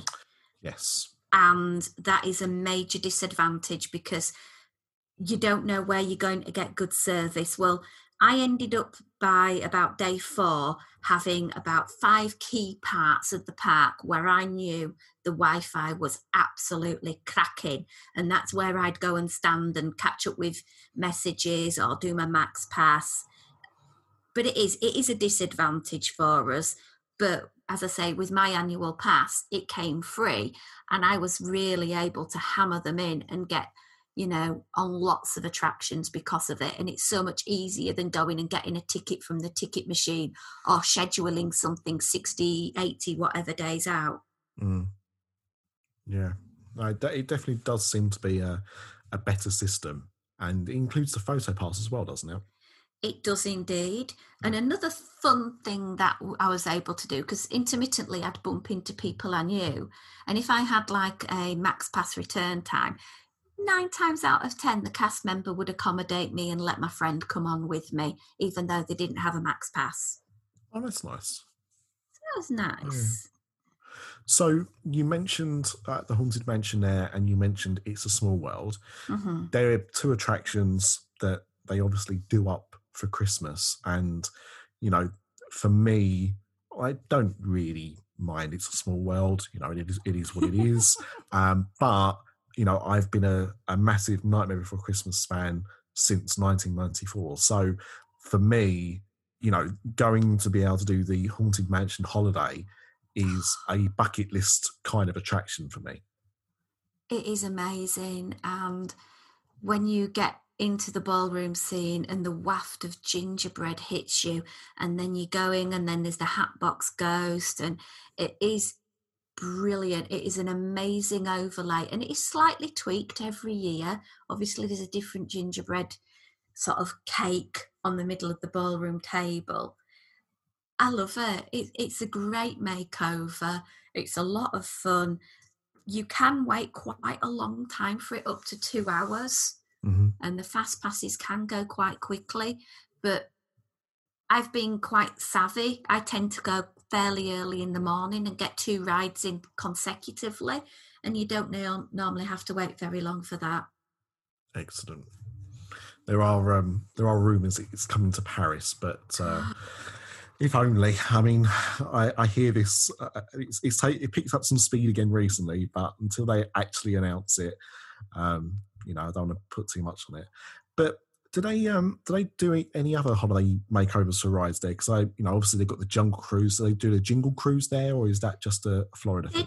They did for a couple of years, and then the last couple of years it's not been done. So I don't really know what happened about that.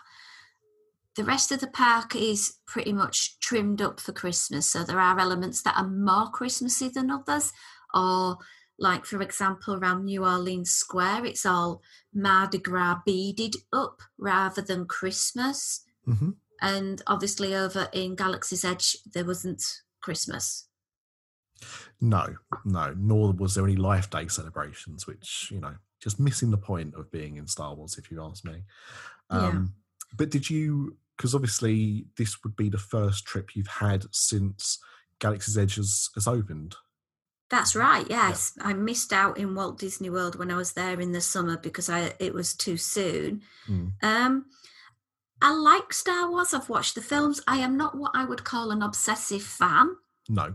But I can line up pretty much the characters and tell you where they're from, that kind of thing. Yeah. And my friend walked us in and started doing things on his phone to make the environment interact with us, which I thought was really cool. Oh. There's some set areas where characters from the films will come out, not necessarily perform to you, but interact with you, which I thought was really nicely done. You can't believe the expanse and space. Disneyland is quite a small park in comparison, but it feels so spacious back there. It really, really does. Everything is beautifully themed. There's a few areas that grate on me a little bit, But apart from that, it's like, oh my word, Disney have made this land to last, because the amount of concrete and brickwork and solidity to it is outstanding. Oh yeah, that it's not going anywhere soon, is it? Let's be honest. No. But I'm interested. So what parts of it didn't really work for you? In one of the eateries, went and had a look in, and I think it was the big counter service place, and for the life of Docking Bay 7. Mm-hmm. And it's beautifully themed. It really, really is. But over in a corner, there's these plastic animals hanging down and crates of plastic ice with plastic batuan fish. And it just didn't look right. It just made me think of the rubber chicken from Spitting Image. It just did not fit in. It looked like it had been, oh, what can we put over here? And they made it in the afternoon with the kids from the preschool. It just let it down a little bit. It took me out of the theming. And the same bit in Ronta's Roasters place. There's this great big robot-esque creature pedaling round the barbecue spine for the roast meats. But the roast meats look cheap plastic meat. It just doesn't look right. Now, I'm not saying they get a real hunk of cow and put it on, but it wasn't as effective as the amazing animatronic robot. Yeah. No, I agree with you. It was some of the things that I'd noticed as well. For me, and obviously I've not seen the Disneyland version, so I can only speak about this version, the Disney World version. But there were parts of the land where it felt like there was open space, but there was nothing to fill it. And that kind of grated on me a little bit. And so when I first walked in there, I was like, there's nothing here. It was only kind of, as you walk towards the back, everything kind of opened up and you was like, oh, okay, now I understand the hype of it. But I think it's making that transition and also giving them the space to enable them to have the characters, R2-D2's coming out, etc., and have the space for them to manoeuvre, because if it was a confined area, they wouldn't be able to provide that. Did you get a chance to go into the cantina at all? I didn't bother with booking any reservations. I kind of had a bit of a debate in my head whether I actually go in there or whether I wait until the summer trip with my husband, because he is a big Star Wars fan. Oh, wow. But I thought, well, I'll go and see the land and go on the attraction, but then I'll save the canteen a bit for him so that it's something that we can enjoy together. But I went in the shops and rode the attraction. The attraction was, not to fine a point, I wasn't impressed by it. So what position did you have? I was a gunner, which kind of made sense because in the Army Cadet Force, I'm in the Royal Artillery. So I kind of had to laugh at that. But basically, I was on the second row. I couldn't really see out of the screen very well. And the button kept flashing for me to press to obviously bomb something. It got to the point where I just held my hand over it and looked out at the screen. Yeah. We went on it twice when me and Paul went in September. Mm-hmm. And we were engineers both times. And the first time was actually quite enjoyable, even though you was an engineer. The second time was awful because the people that were piloting the ship didn't know what they were doing, and so you just spent the whole time being crashed, bouncing around in your seat. But my biggest problem with it is the location of the buttons. If they were on the seat in front of you rather than on the wall, you would be able to spend your time looking at the screen. I mean, when you're the engineer, you have to almost stare at the wall because you've got a whole series of buttons you've got to press and the order changes every time. So you've really got to be staring at the wall for 90% of the attraction to do it properly. And that just doesn't seem fun to me. I think it's been poorly designed in that regard, and I'll appreciate it, I think, more when they... And I mean, they've not said they're going to do this, but it makes sense to me to have some ships where it's automated. Yeah. And you can just sit and experience it rather than having to interact with it, because I just don't think it works as well as it should do. Do you know what my biggest problem was when I was going into the queue, not having experienced it before, was the pressure I got from the other two people who was in our boarding group. Right, have you done this before? This is what you need to do. You need to do this. And she was like giving me and it's like, whoa, I want to be able to enjoy this and experience it. But before we'd even gone into the room and sat down, she was like pressurizing me whereby saying, you know what you're doing, this is what you got to do. And it was like, she should have been talking to the pilot, because the guy, seriously, I'm surprised he didn't have a Labrador and a white cane with him, because he had no idea what he was doing. That's what I mean. Like, and it really does change your experience depending on who you go on with, and then how the ride goes. Just think it's a clever idea that's been executed quite poorly. At least it got Rise to Resistance, so there is that to look forward to later on. True. But so, I mean, obviously Disneyland has some attractions that you don't get in other Disney parks. So I just wanted to ask you about a few of them, because I'm sure even if you didn't go on them this trip, you've gone on them previously. Sure. So Indiana Jones Adventure. Yes. If you've ever ridden Dinosaur, it's the same track, but completely different. It's totally enveloped in the world of Indiana Jones. The queue is amazing. It really is. It's just so themed. It's probably, in my opinion, one of the better themed queues you can have in a theme park. I'm not a massive fan of the attraction unless I'm on the front row, because on the back I don't feel you see it as much. And sometimes on the back you get very jostled in the big vehicle. It's a very popular ride. You can stand by, can go up to 3 hours. Wow. And that's not even on a busy day. Fast passes go really quickly. So if you're going to go to Disneyland, get that Max Pass locked in and ride it. I didn't ride it this trip. As I say, it's not a fan favourite of mine, but most of Californian locals do love it for some reason. And fair play, it is a good attraction, but just not for me. Yeah, which is of course fair enough. Roger Rabbit's Cartoon Spin. This is such a lot of fun, but I will tell you one thing, my friend, never go standby for this attraction, because it may say 10 minutes outside. It will not be 10 minutes outside, I will tell you that. I've been conned so many times by thinking, oh, it's only 15 minutes, let's go in the standby, and I've been there 45. Oh my God. It's an attraction you need to get your Max Pass for, or a Fast Pass, because seriously, if you've got a Fast Pass, you literally walk straight on.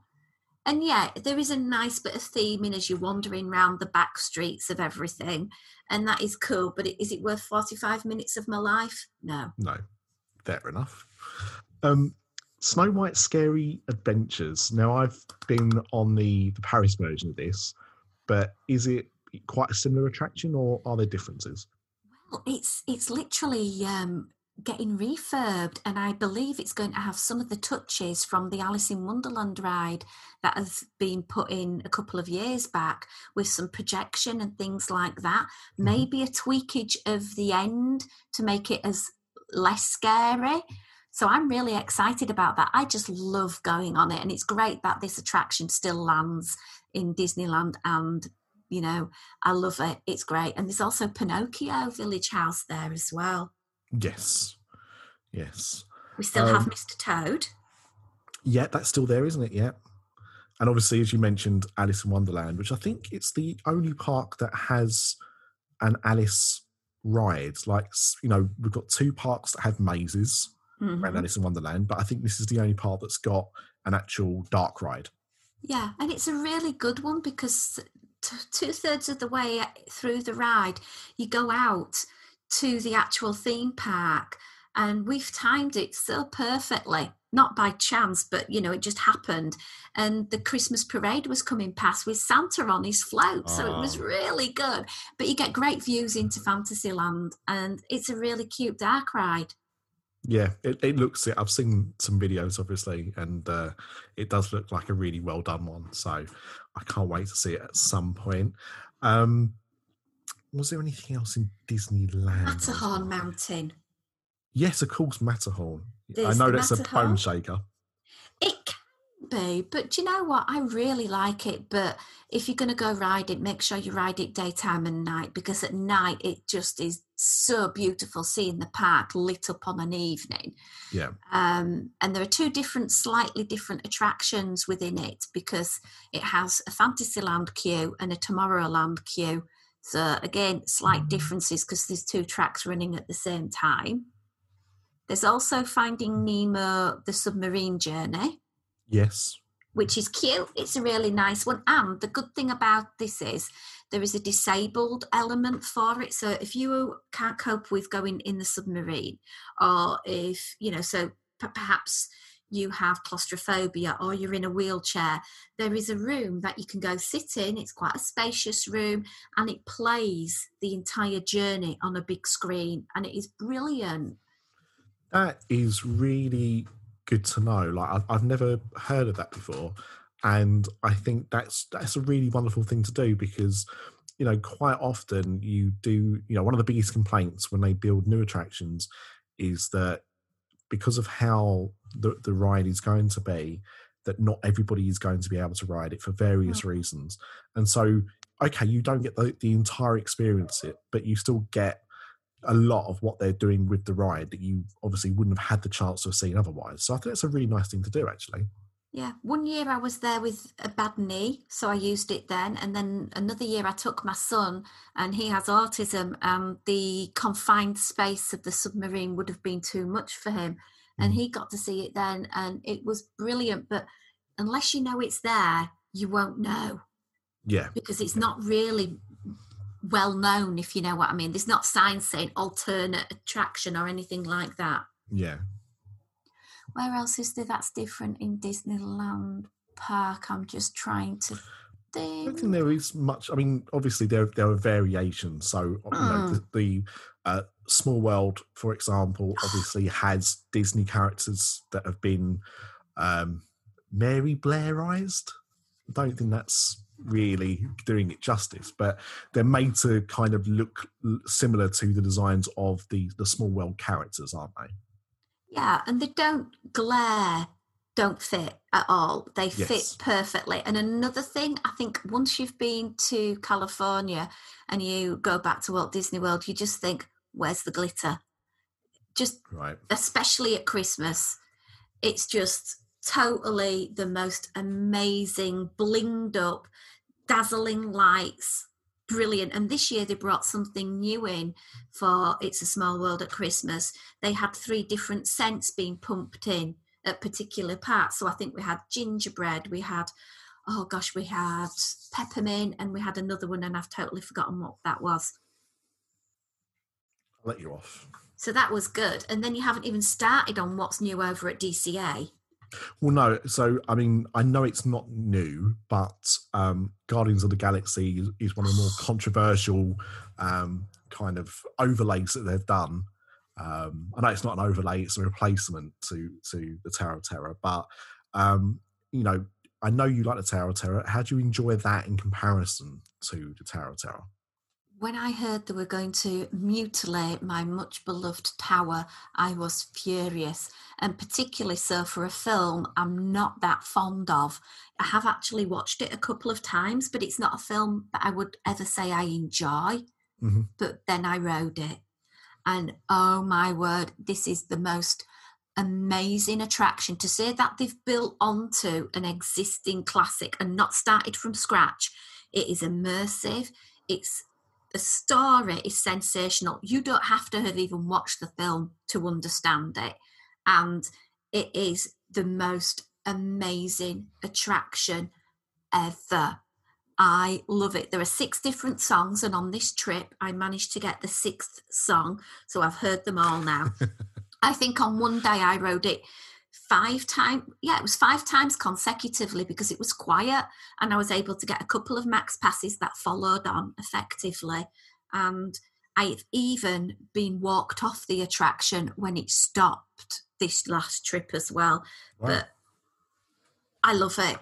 I just, if there's one ride now that says to me, I have to go on at Disneyland, and I would choose that one straight away because it's just so much fun, and every ride's going to be different. Yeah, I know it changes because of the way that they've kind of reimagined the attraction, and the Disneyland Paris version of the Tower of Terror is obviously the same designed building as the California one. The only one that's really different is the one that's found over in Hollywood Studios. And so I'm really hoping, because it's going to be right at the start of the Marvel expansion in Paris, that we are going to get this come over to that as well. Please. But yeah, I mean, I've got to be honest, like, I was a fan of the Guardians of the Galaxy, but when they announced they were doing this, I was like, how is this even going to work? And then you actually watch it in action and you go, that's actually quite genius how you've done that. And I think they've done a really, really good job with it. And it almost works better than the original theme. I think in some ways with how they've done it. I think it's more relevant as well because the Tower of Terror, I love the Walt Disney version. I've always loved the Walt Disney version better anyway. And I think that has to stay as it is. But there are people going on that attraction that don't know what Twilight Zone is or have any clue about it. Whereas this is bang up to date. It's relevant. It's now. And absolutely fantastic attraction. Great photo opportunity on it as well. And I can't wait for the rest of the Marvel area in DCA to open. Yes. But while we're talking of non-Disney but now Disney properties, they also took over California Screaming and improved it into the Incredicoaster. Yes, I was going to talk to you about Pixar Pier because, again, this is an area that I know a lot of people were kind of feeling a little bit sad about when they announced they were going to be changing it up. So... and I've seen videos of this. I've not been able to go and experience it, but the Incredicoaster I think is really looks really unique. And obviously, you can correct me here. In that they've like most roller coasters, I find aren't really well themed. Like, have you ever done the Hulk at Universal? I have. And I mean, it's a good coaster, right? But there's what's the theme with it? Green, that the Hulk roars. That's really it. That's your theming for a roller coaster. But with this, there are little show scenes and you see the characters as you're going around the track. It's just fantastic. And this is Disney marketing at its best because there is the tunnel part that you go, that's covered. And you get the smell of this cookie, the Cookie Num Num. And at the end of the ride, you can go buy a Cookie Num Num. And it is like Disney marketing at the best because you smell it on the ride and I could just eat a chocolate chip cookie. And there it is at the end. It's just brilliant. But yeah, there are little bits, and I'm not going to spoil it for anybody at all, but little bits that you have to go on several times to get the real sight of it. And you've got to do it daytime and nighttime because in the tunnel part, the lighting comes up and really pops, and you also get to see elements of DCA lit up on a night. But during the daytime, it's just as amazing because you can see for miles because you're so high up. And what about, did you manage to get to see World of Colour while you were there, or because of the season it wasn't on? World of Colour had a special Christmas version, and I trekked a couple of my Californian friends to the dessert party. So I did that on Boxing Day because, nobody in Disneyland celebrates Boxing Day. I find it really freaking. And I keep getting the comments, it's all about hitting people, isn't it? No, it's about servants giving people boxes, going back to their families. And basically, I always do something special with them. So we thought, we'll go and have the dessert party, $84, 2 alcoholic drinks, a plate of desserts, cheese and grapes, and the most amazing view of the show. Like, my friends are locals, and they said in all their years of going to the park, they had never seen World of Colour so clearly. So they loved it. Excellent. Well, I mean, it sounds like you had a bit of a whirlwind trip. It wasn't a particularly long trip for you. Obviously you had to go back to work after the Christmas break, and I would say the worst thing for anyone that's not been to that side of America, for me certainly, it is the worst jet lag I've ever experienced. To be honest, this trip wasn't as horrific as it has been on past trips. Past trips, it's taken me like 3-4 months to get back into the habit, but I think I've found myself now as a little routine. I set off to the airport at 3:30 the afternoon, and I got back to my local airport the following day at 5:15. And I try and bat it out as late as I physically can and go to bed about 1-2 o'clock in the morning. And then normally that sort of resets me. The clock. Yeah. And I try as much as I can to take one of those nice American tablets that make you feel a bit sleepy to get some sleep on the plane. Yes. Yeah. If you can, I never do, and I regret it because I don't sleep well on planes. So I might get a little bit of sleep, but not as much as I would benefit me, at least anyway. So I missed another plus of being a single traveller. Quite frequently you get bumped up to the next class of cabin because they need your seat, because I tend to book my seats in advance so I know where I'm sitting, because I like to sit in the middle section but on the aisle. Right. So that I can get in and out to the bathroom if need be. But also, and this is me being a bit scammy, basically, if you like, I know that families travel in 3s and 4s and they all want to sit together in that middle bit. Yeah. And to move me, they have to upgrade me. So on the journey outward, I got bumped up to premium economy. It didn't work on the way back, but I've had upgrades to club class, to premium quite a few times, and it does happen because you're just that one awkward person sat in that one seat. Yeah That's good though. That is not a bad tip to have. I'll try and bear that in mind next time I go alone. Yeah. And then the next thing you've not even touched on, Nick, which we need to hang our head in shame, the food. Well, I mean, there was just so much to talk about, but yes, I think we do need to address the food situation as well, of course. The food and alcohol choices in the parks are sensational. You cannot go to Disneyland without trying the Monte Cristo sandwich, which I can basically describe as ham, turkey and cheese in sourdough, dipped in donut batter, deep fried, covered in icing sugar, served with strawberry or fruit jam on the side. It is the most amazing thing. Never, ever get one to yourself unless you are built like the Hulk. Always share it, because I normally have one piece and I'm done, and you get 4. They do the amazing gumbo there, which is rice and spicy, like a soup with chicken, andouille sausage, and it's perfect New Orleans flavour in a bowl, and it's $6. That's amazing.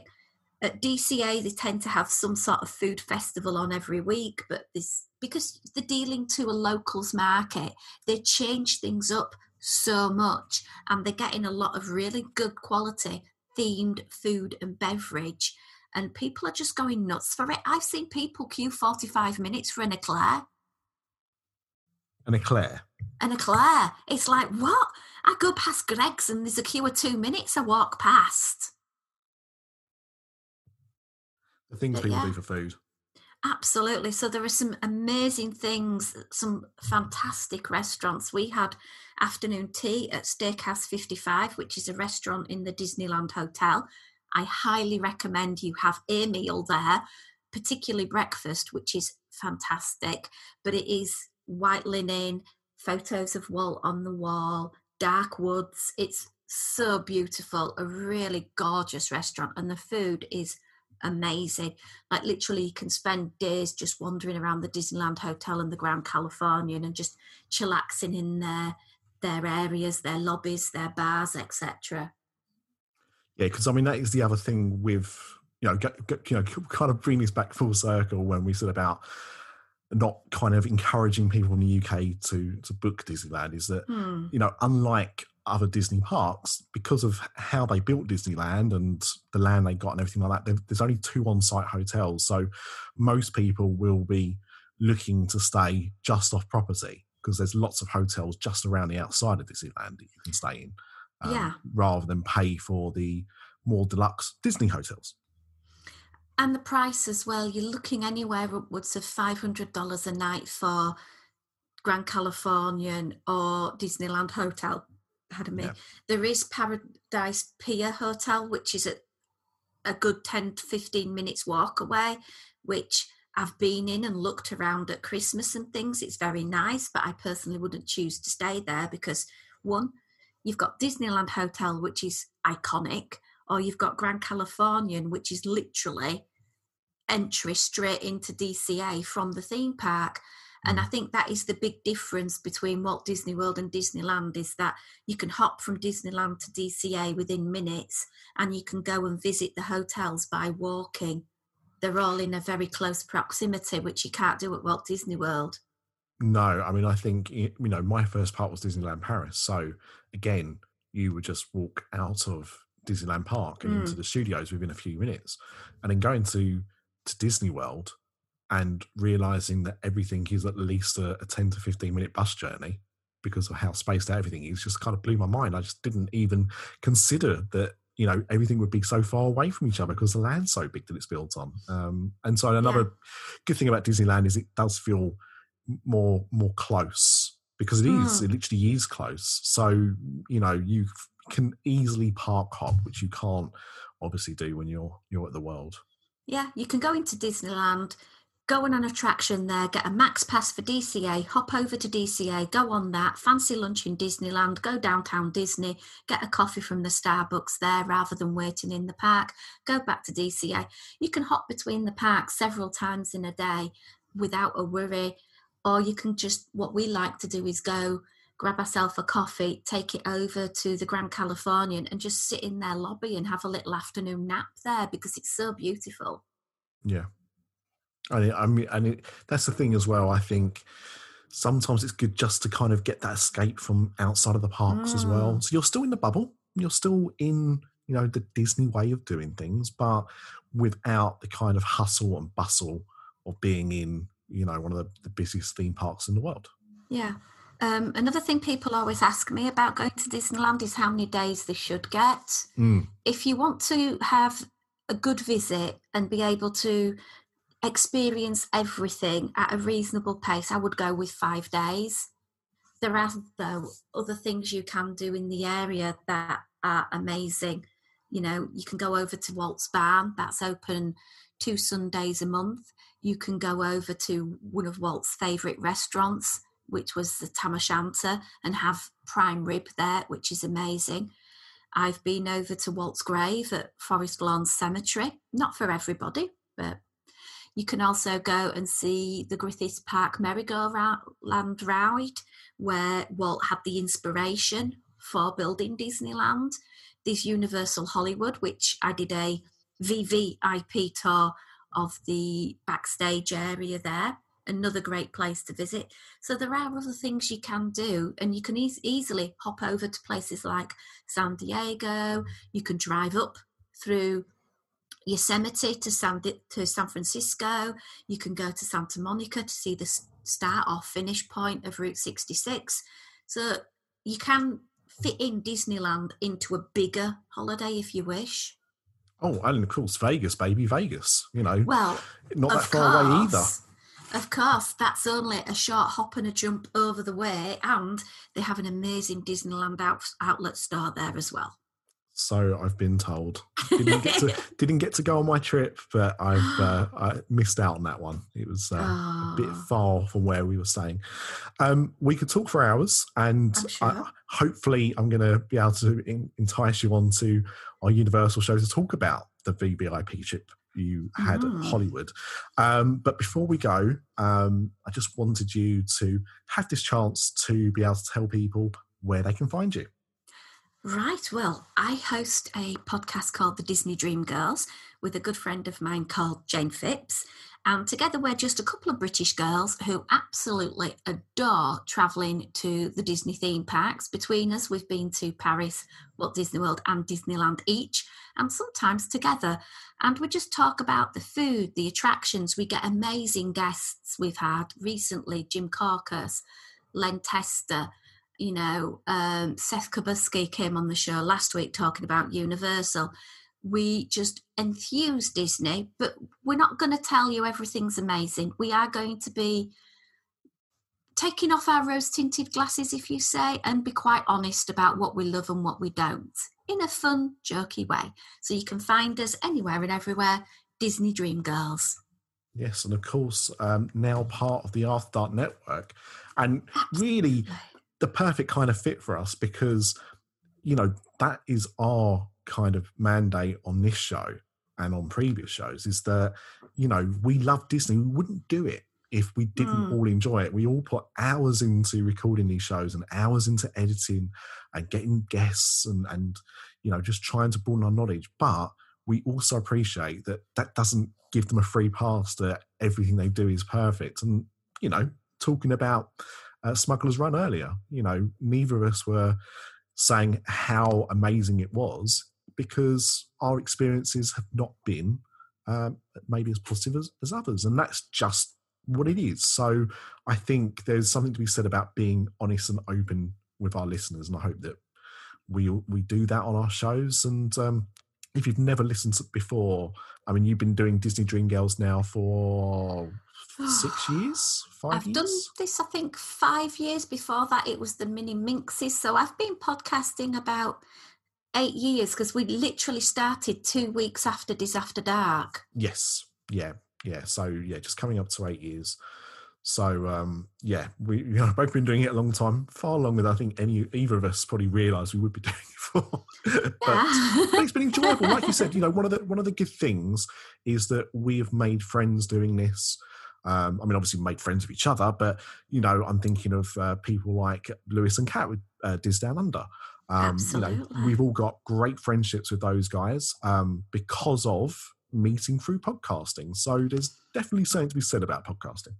And it's not just podcast hosts we've all become friends with. No. I've had the opportunity, particularly this trip, to meet up with people who listen to the show. And a lot of the people who now listen to the show are personal friends. Like, for example, I got married in Walt Disney World in August, and the 2 witnesses I had were people I met through Disney.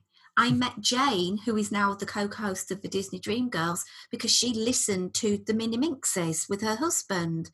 Right. So my life has been so enriched by doing this podcast. And you're right, it does take a lot of time out of it. And I know we both have our own Patreon channels, but we don't do it to get money. We do it to share the love and also to get messages from people saying, oh my word, you were so right telling me to go to that restaurant and try that meal, Michelle. It was brilliant. Thank you. That's why we do it.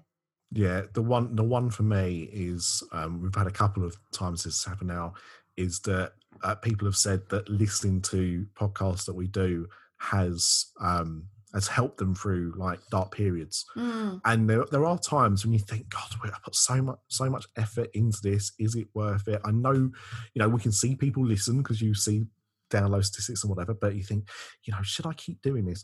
And then you get an email like that or a message on Facebook, saying that you've had a positive impact on someone's life. You think, actually, yeah, that's really why it's worth it, because it's not just for your enjoyment, but if it's actually bringing enjoyment to other people, this silly little thing that you do as a hobby, that that's incredible. So I suppose we'll all carry on. But Michelle, for now at least, thank you so much for coming on, and we'll definitely sort out for you to return at some point in the near future. Thank you ever so much. It's been an absolute joy, and thank you for giving me the honour of kicking off this new enterprise for the Dis After Dark Network. So thank you very much, Michelle, for being the first guest on the new podcast. It's really appreciated. And just in case you didn't get the message, Disney Dream Girls is now part of the After Dark Podcast Network, and so you can hear Michelle every Sunday with a new episode with her friend Jane. And I just want to take this opportunity to thank our newest Patreons, Alison Quinn and Chris Schofield as well. Thank you so much for your support. I hope you enjoy the special episodes that are now available to you. And just everybody else that's ever supported us on Patreon, Breaking Dad, Colin, Danny Wells, Dave Peloso, David Elliott, Jane and Steve, Jonathan, Lewis, Phil Edwards, Rob Bliss, Simon Isbell, Sinead Riley, Stephen Lynn, Todd Garrett, Tom and Tracy.